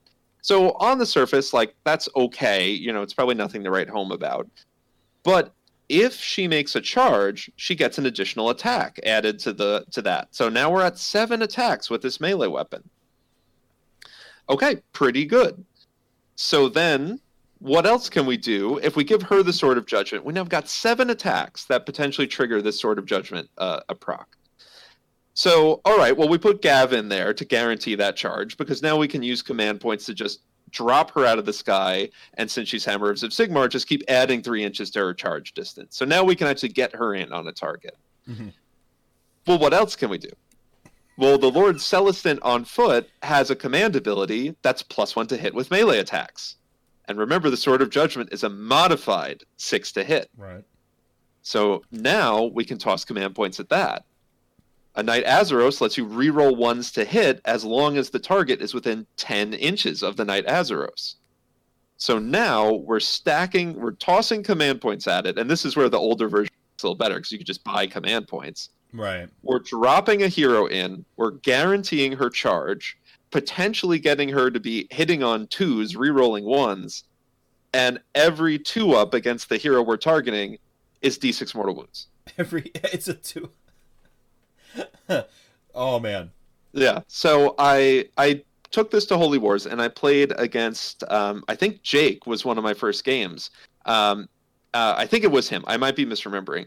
And I definitely was not going to win the match. But in about, I think, turn 2, he had a Vampire Lord on Zombie Dragon, was his general. He had all these great buffs, all these good things going for him. But there just happened to be enough space to drop a Knight Zephyros 9 inches away. And then she did 27 mortal wounds to him.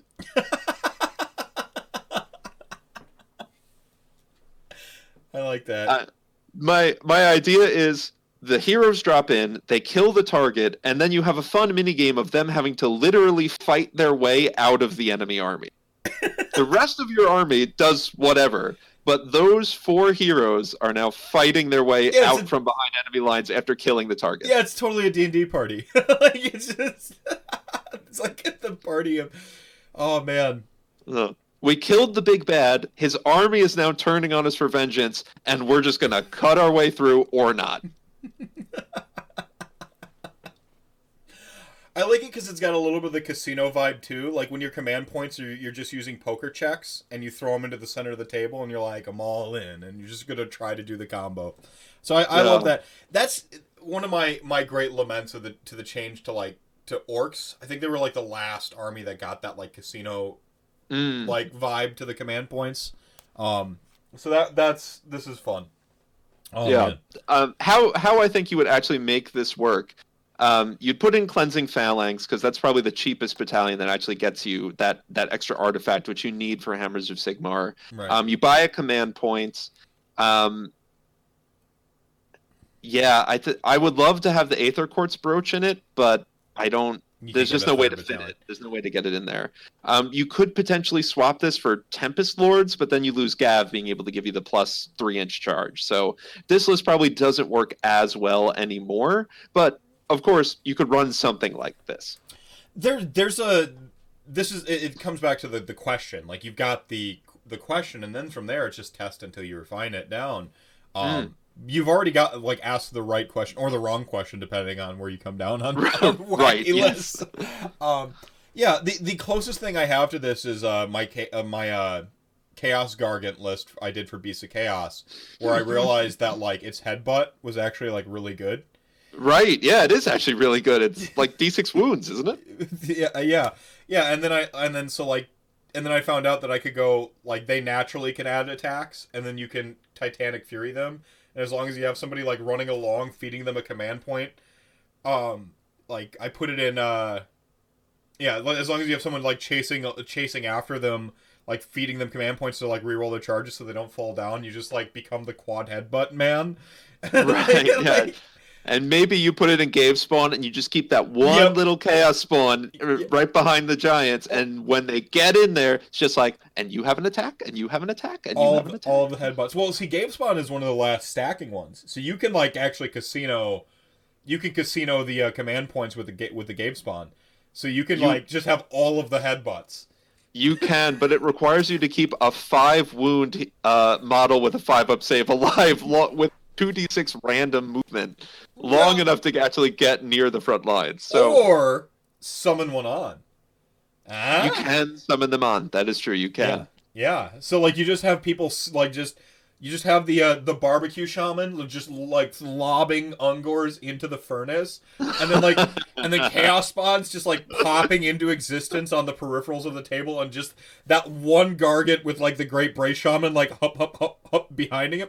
You know what? It might as well be Grashrak for the +1 negative. So you have Grashrak just like hup like right behind him so that he can like move properly, and feed him a command point if he needs to, for rerolling his charges to get in for the headbutts. Like, so you just have that happening, and then you're trying to blink in a Chaos Spawn in the right position. And once the Gargant's in position to fight, you just suicide the Shaman. He becomes a Chaos Spawn. Oh, that's right. In the combat phase. And then you actually like choose to activate like last, sacrifice the guy, and then just headbutt everything. So how dare you kill my friend? I will headbutt you into the earth. What about the worthless Sylvaneth ally battalion of 3 Spite Revs and Outcasts? Less than 400 total. I'm sure there is a way you can make a version of this list work. It's not like the entire idea. The key parts of the combo are the Knight Zephyros with the Sword of Judgment, and then the Lord Celestant pumping that +1 to hit. So as long as you get them in, the combo still works. So I'm sure there's different flavors of it you can make happen. Right on. All right, so then this next one, we've got a little bit of a dual list here. Yeah, we'll skip the Stardrake one. Did we skip the Stardrake one? Stormcast Eternals, Ulgu. I don't think I have the Star Drake one. That one, for some reason, might not have formatted right, but I can very quickly take it. I've got the Hallowheart one. Yeah, right. The Star Drake one is another Stormcast list. I can very quickly take. Okay, take us through that one.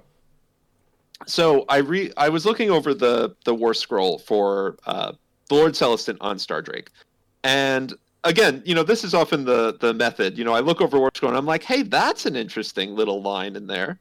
Yeah. So he has a shield.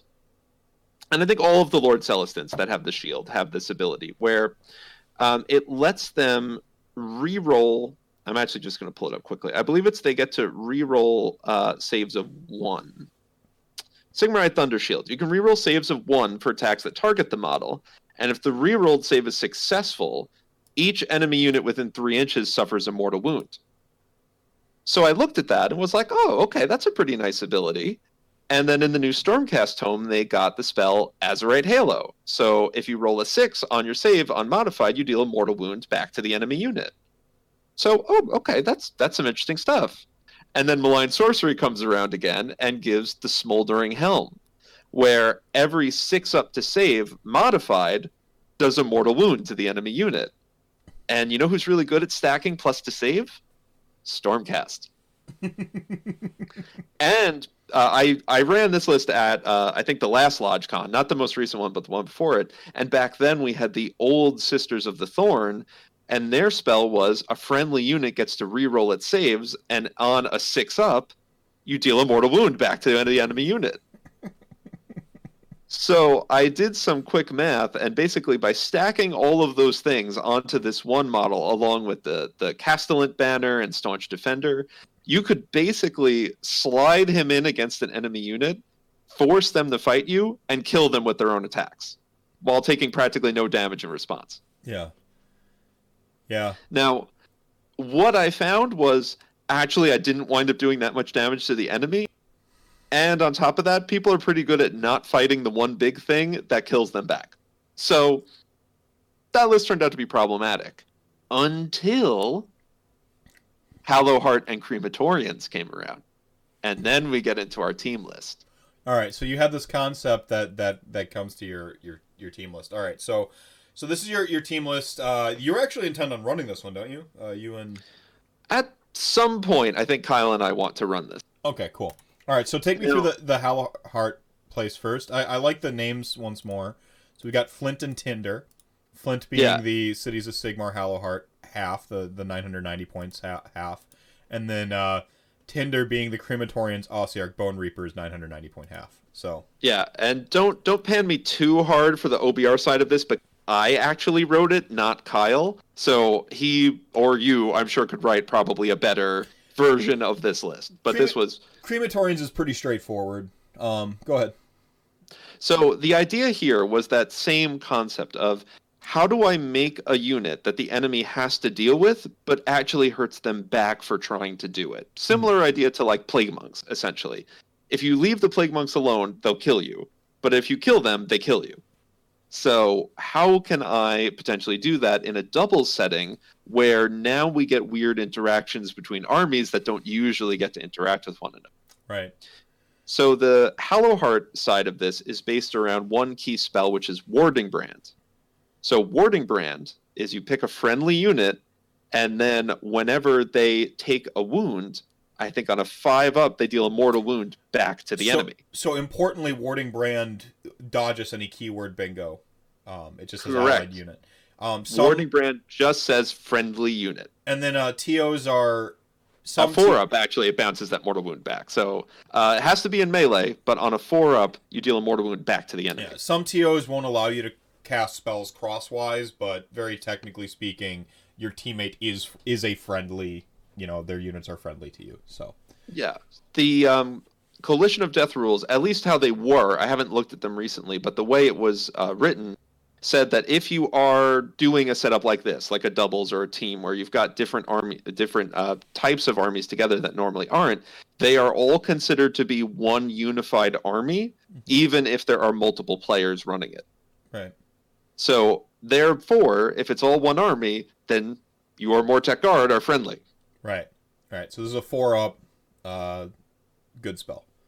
Yeah, so I get to put this on a unit of, say, 40 Mortek Guard. Now they get on whenever you deal a wound to me in melee, on a 4-up I get to bounce a mortal wound back to you. Right. And then on top of that, we get all of the other spells from Hallow. So we get stuff like Crystal Aegis. So, actually, and I think Crystal Aegis doesn't work on... Yeah, so that only is for the Hallowheart specific ability to ignore spells. So it's not going to work on your allies here. But since we're Hallowheart, and since we've got a sorceress on Black Dragon to eat those wounds, we can get that plus D6 to cast on the sorceress, who already gets plus 2 to cast by knifing a guy. So we're getting plus D6 plus 2 to cast that Warding Brand. So it's going off, considering it casts on a 6. Yeah. So we're getting that on that unit of Mortek Guard pretty consistently. We're also giving them an empowered Emerald Life Swarm. So now we're getting an additional D6 Mortek Guard back. And you know how you were complaining about them being slow? Project power, yeah. The projection of power is an issue for Ossiarch Bone Reapers, unless... You have an empowered Soulscream Bridge.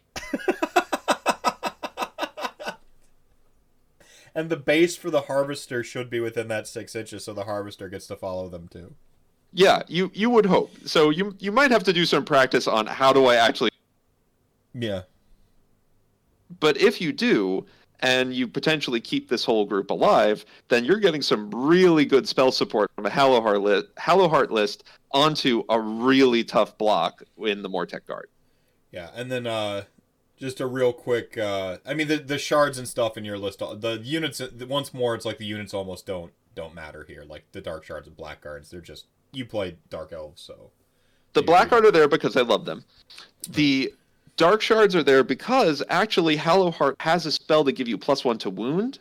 Mm-hmm. And so 30 Dark Shards with that buff, with the buffs on their War Scroll, are putting out 60 shots that actually are fairly accurate. They're not super long range, and they don't have any rend, but you can just drown the target in shots that way, and Hallowheart actually makes it a little easier to do that. Yeah, so they're not a bad little shooting block. Yeah, they're not a bad little shooting block. And I mean, they're gonna hero snipe. Like they're gonna take down any problematic heroes. Some counter shooting, which is something that the Bone Daddies don't have themselves. If you're not running your Mortek Crawlers, which you usually, when you're going the regen build, you have to choose either Crawlers or Harvesters. And since you're doing Crematorians, you're pretty much locked in on having a Harvester, so that you get that not even hero phase regen, you get the real time regen, which is just a problem. For sure. Yeah. And the Dark Shards being in there creates just one of those annoying challenges for an opponent where they don't want to have to kill Dark Shards. Because generally, they're not great. But now you've made them actually pretty okay, so now the opponent has to dedicate resources to killing Dark Shards, and that just does not feel good. Right. And meanwhile, they have 440 points, well, basically 640 points of, roided up, Ossiarch Bone Reapers, marching towards them across a bridge. And you're just gonna... I would almost even spread that out, just, stretch it out just a touch. But you can't spread out your Mortek Guard that much if you want to keep the Hecatos buff, unless you have a hero travel with them. So you're just gonna, spread that out just a touch, and just, push that into somebody's grill, and say, here, hold all these wounds for me. Right. Yeah. And by having this big of a unit, 40, I'm sure, is an unwieldy number of Mortek. But by making them that big with that buff, it's just a lot of space that someone has to deal with, because if you're in range of them, you have to attack them, which potentially triggers Warding Brand. Right. And if you kill them, then you get to deal with Crematorians as well. Yeah, then they blow up within 3 inches. The thing, you still have... They still... The other part of this, the most important part of this, is, it's not a single model. So what happens is, they have to fight, but they don't have to take their full pile into an to get maximum frontage to fight you back. So that your opponent has to balance. I don't want to fully pile in because I'm going to get hurt with all my extra frontage. But if I don't, 40 Mortek Guard are just going to swarm in and kill you as well. So at some point, you're having to make the bad decision, two bad decisions. And anytime you're giving opponents two bad decisions in Age of Sigmar, you're pretty much winning. For sure. Where the 40 Mortek Guard do a lot better than my Star Drake is that it's a much bigger area. They've got a lot of killing power in and of themselves, and it's going to be pretty hard to ignore them because they can spread thin or they can concentrate. Right. That's awesome. Yeah. No, this is cool. The other thing is, just real quick about like 1K, you said 40 is probably unwieldy or it's too much. The thing is at 1K, everyone's scaled down, and so things that deal with 440 points of Mortek Guard are a bigger tax for someone else's army, and they're also like less prevalent. People have to scale down their good stuff, whatever they're doing. You know, you're not running 9 heals anymore. You're running 6 heals or some MSU of 3s. You know, so the answers there begin to thin out, which is, I mean, one of the things I was noticing with Mortek Guard in general is I just want 30 blocks and not 20s. Like, 20s die a lot. 30s, that extra 10 bodies. And with such an all-in plan with this list, and not an all-in plan in terms of, like, it's the only thing you do, because you do have your Dark Shards doing a threat, and I think you got some spell dominance, too. But you're so all in on this plan that it's like, you might as well just buy the extra 10 bodies of insurance, the extra 10 bodies to make sure the unit doesn't get wiped. That's just more bodies to explode at the end of the day, to just regen and fully, like, just become a white blood cell attacking the disease and just slowly swarm around things and, like, kill yourself and kill them to win. It's great. I like this too. I think this is actually, this isn't even a bad list for teams, for doubles. No, I think this list potentially has some legs. The downside is anytime you build a list that relies on your opponent doing something to you, then that's always going to be a bit finicky because your opponent is probably going to choose not to do the thing. Right. So you have to make it so there's enough other threats in there that you're forcing them to make a choice. Do I go and fight that 40 block of guard that I really don't want to be anywhere near? Can I afford to not deal with them? Yeah. Do I have enough tools to deal with them? And what am I potentially sacrificing somewhere else in order to do that? Yeah. I mean, and that's where the battle plan can help or hurt you too. If you're like, if it's, you know, something like Duality of Death, like you've got 40 Mortek guards sitting there, like it's kind of over, right? Right. Yeah. Like whereas something like Scorched Earth, 140 block of trying to like chase around the map, you know, it's less of a beat stick, but it's still one of those awesome "can I do this" questions being answered, and then just cranking it all the way to 11. So I approve. Yeah, for sure. This was definitely a follow-up of this was me roping Kyle into my desire to make things deal damage for dealing damage to me. Have you tried to do something similar with Plague Monks yet? Because I feel like there's... Plague Monks are the obvious choice, but I haven't because they're filthy and disgusting. Is that... And there's not really, like, they don't have a ton of other gas. The fact that they explode after you kill them is kind of like a bonus, right? Right. Yeah, and certainly, you know, Plague Monks are probably the ones who actually do this concept correctly. Because of double pylons.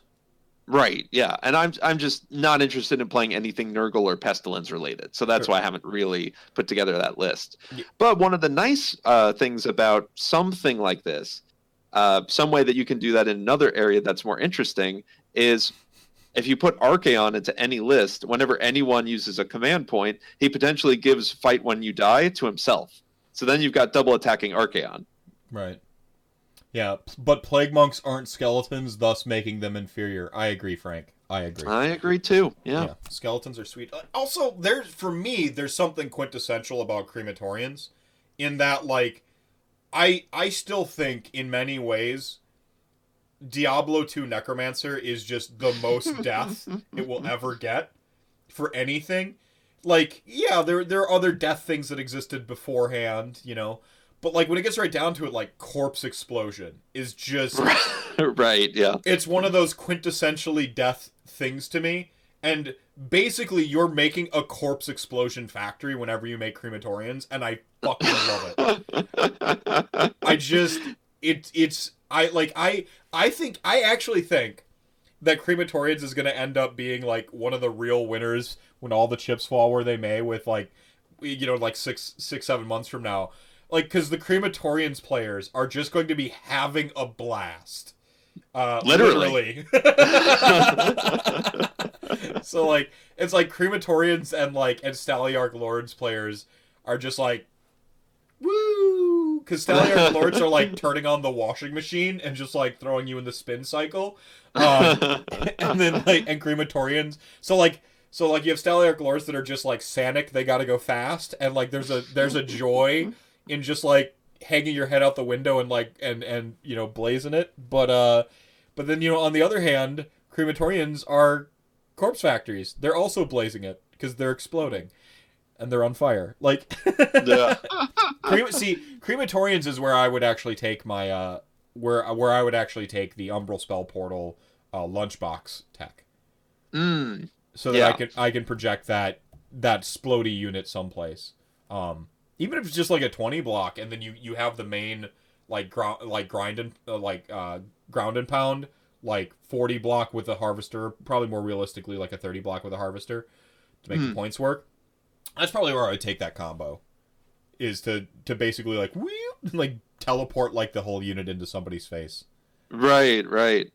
Yeah, I think they're, especially if we see something similar with OBR that we with Tzeentch or with Slaanesh, where eventually a bigger overhaul comes in and say, okay, Petrifex is problematic, let's make a tweak here. Yeah. Same with, you know, Tzeentch with Host Duplicitous or with Eternal Conflagration. Then, of course, all of those other sub-factions are like, great! You know, we clearly weren't attracting a lot of attention, so now we get to send out our Mortek to go blow up in people's faces. We get to have our Death Riders running roughshod all over the place. Yeah. And somewhere, a Null Myriad player is walking away like, yeah, that game was really fast. The guy just brought 20 endless spells. I think that's a perfect place to end it. Do you have any digital soapbox moments you'd like to get out the way? Anything you want to put on blast before we sign out here? As always, my gratitude to Kyle and Christian, other Pants Mafia members, for having to put up with these lists being built into, you know, the chat that we have, and being like, Alex, no, please don't, not again. So gratitude to them as well. And yeah, I think that's the key thing. I think the takeaway I hope people get from this, I hope they had a good time listening, and I hope this inspires you to go and just, you know, look back over your War Scrolls and see if there are any kind of fun, weird interactions like this that you'd want to try to put on the table and just see how they work, have a laugh with them. Yeah, like just stop asking, should I do this? Start asking, can I do this? And have some fun. I like what Druma said here, that you can actually, in cities, the Umbral Spell Portal lunchbox combo is infinite, because you can put the Umbral Spell Portal anyway when you exploit that weird transaction. So like now the 40 block of card whelm, like they're on the other, like completely diagonal away. Like great. It's okay, they're not going to be anywhere near us. Oh shit, they're here. Like, you can't screen enough table. They brought a boat. I thought only the fish elves brought the boat. Yeah, that's great. All right, man. Thank you so much for being on the another episode of Radcast. I hope to have you back on pretty soon. Of course. Chat gang, thank you so much for hanging out with us tonight, having a laugh with us, enjoying some of Alex's wacky lists. We'll be back to our usual whack scheduled programming later. And chat gang, you're the show within the show. I saw you were real active on some topics, so thank you so much for being here, as always, supporting me. And we will catch you next week. It's going to be Bryce. It's going to be an Alpha-sode, The Revenge. Malarian's the best. High up suck.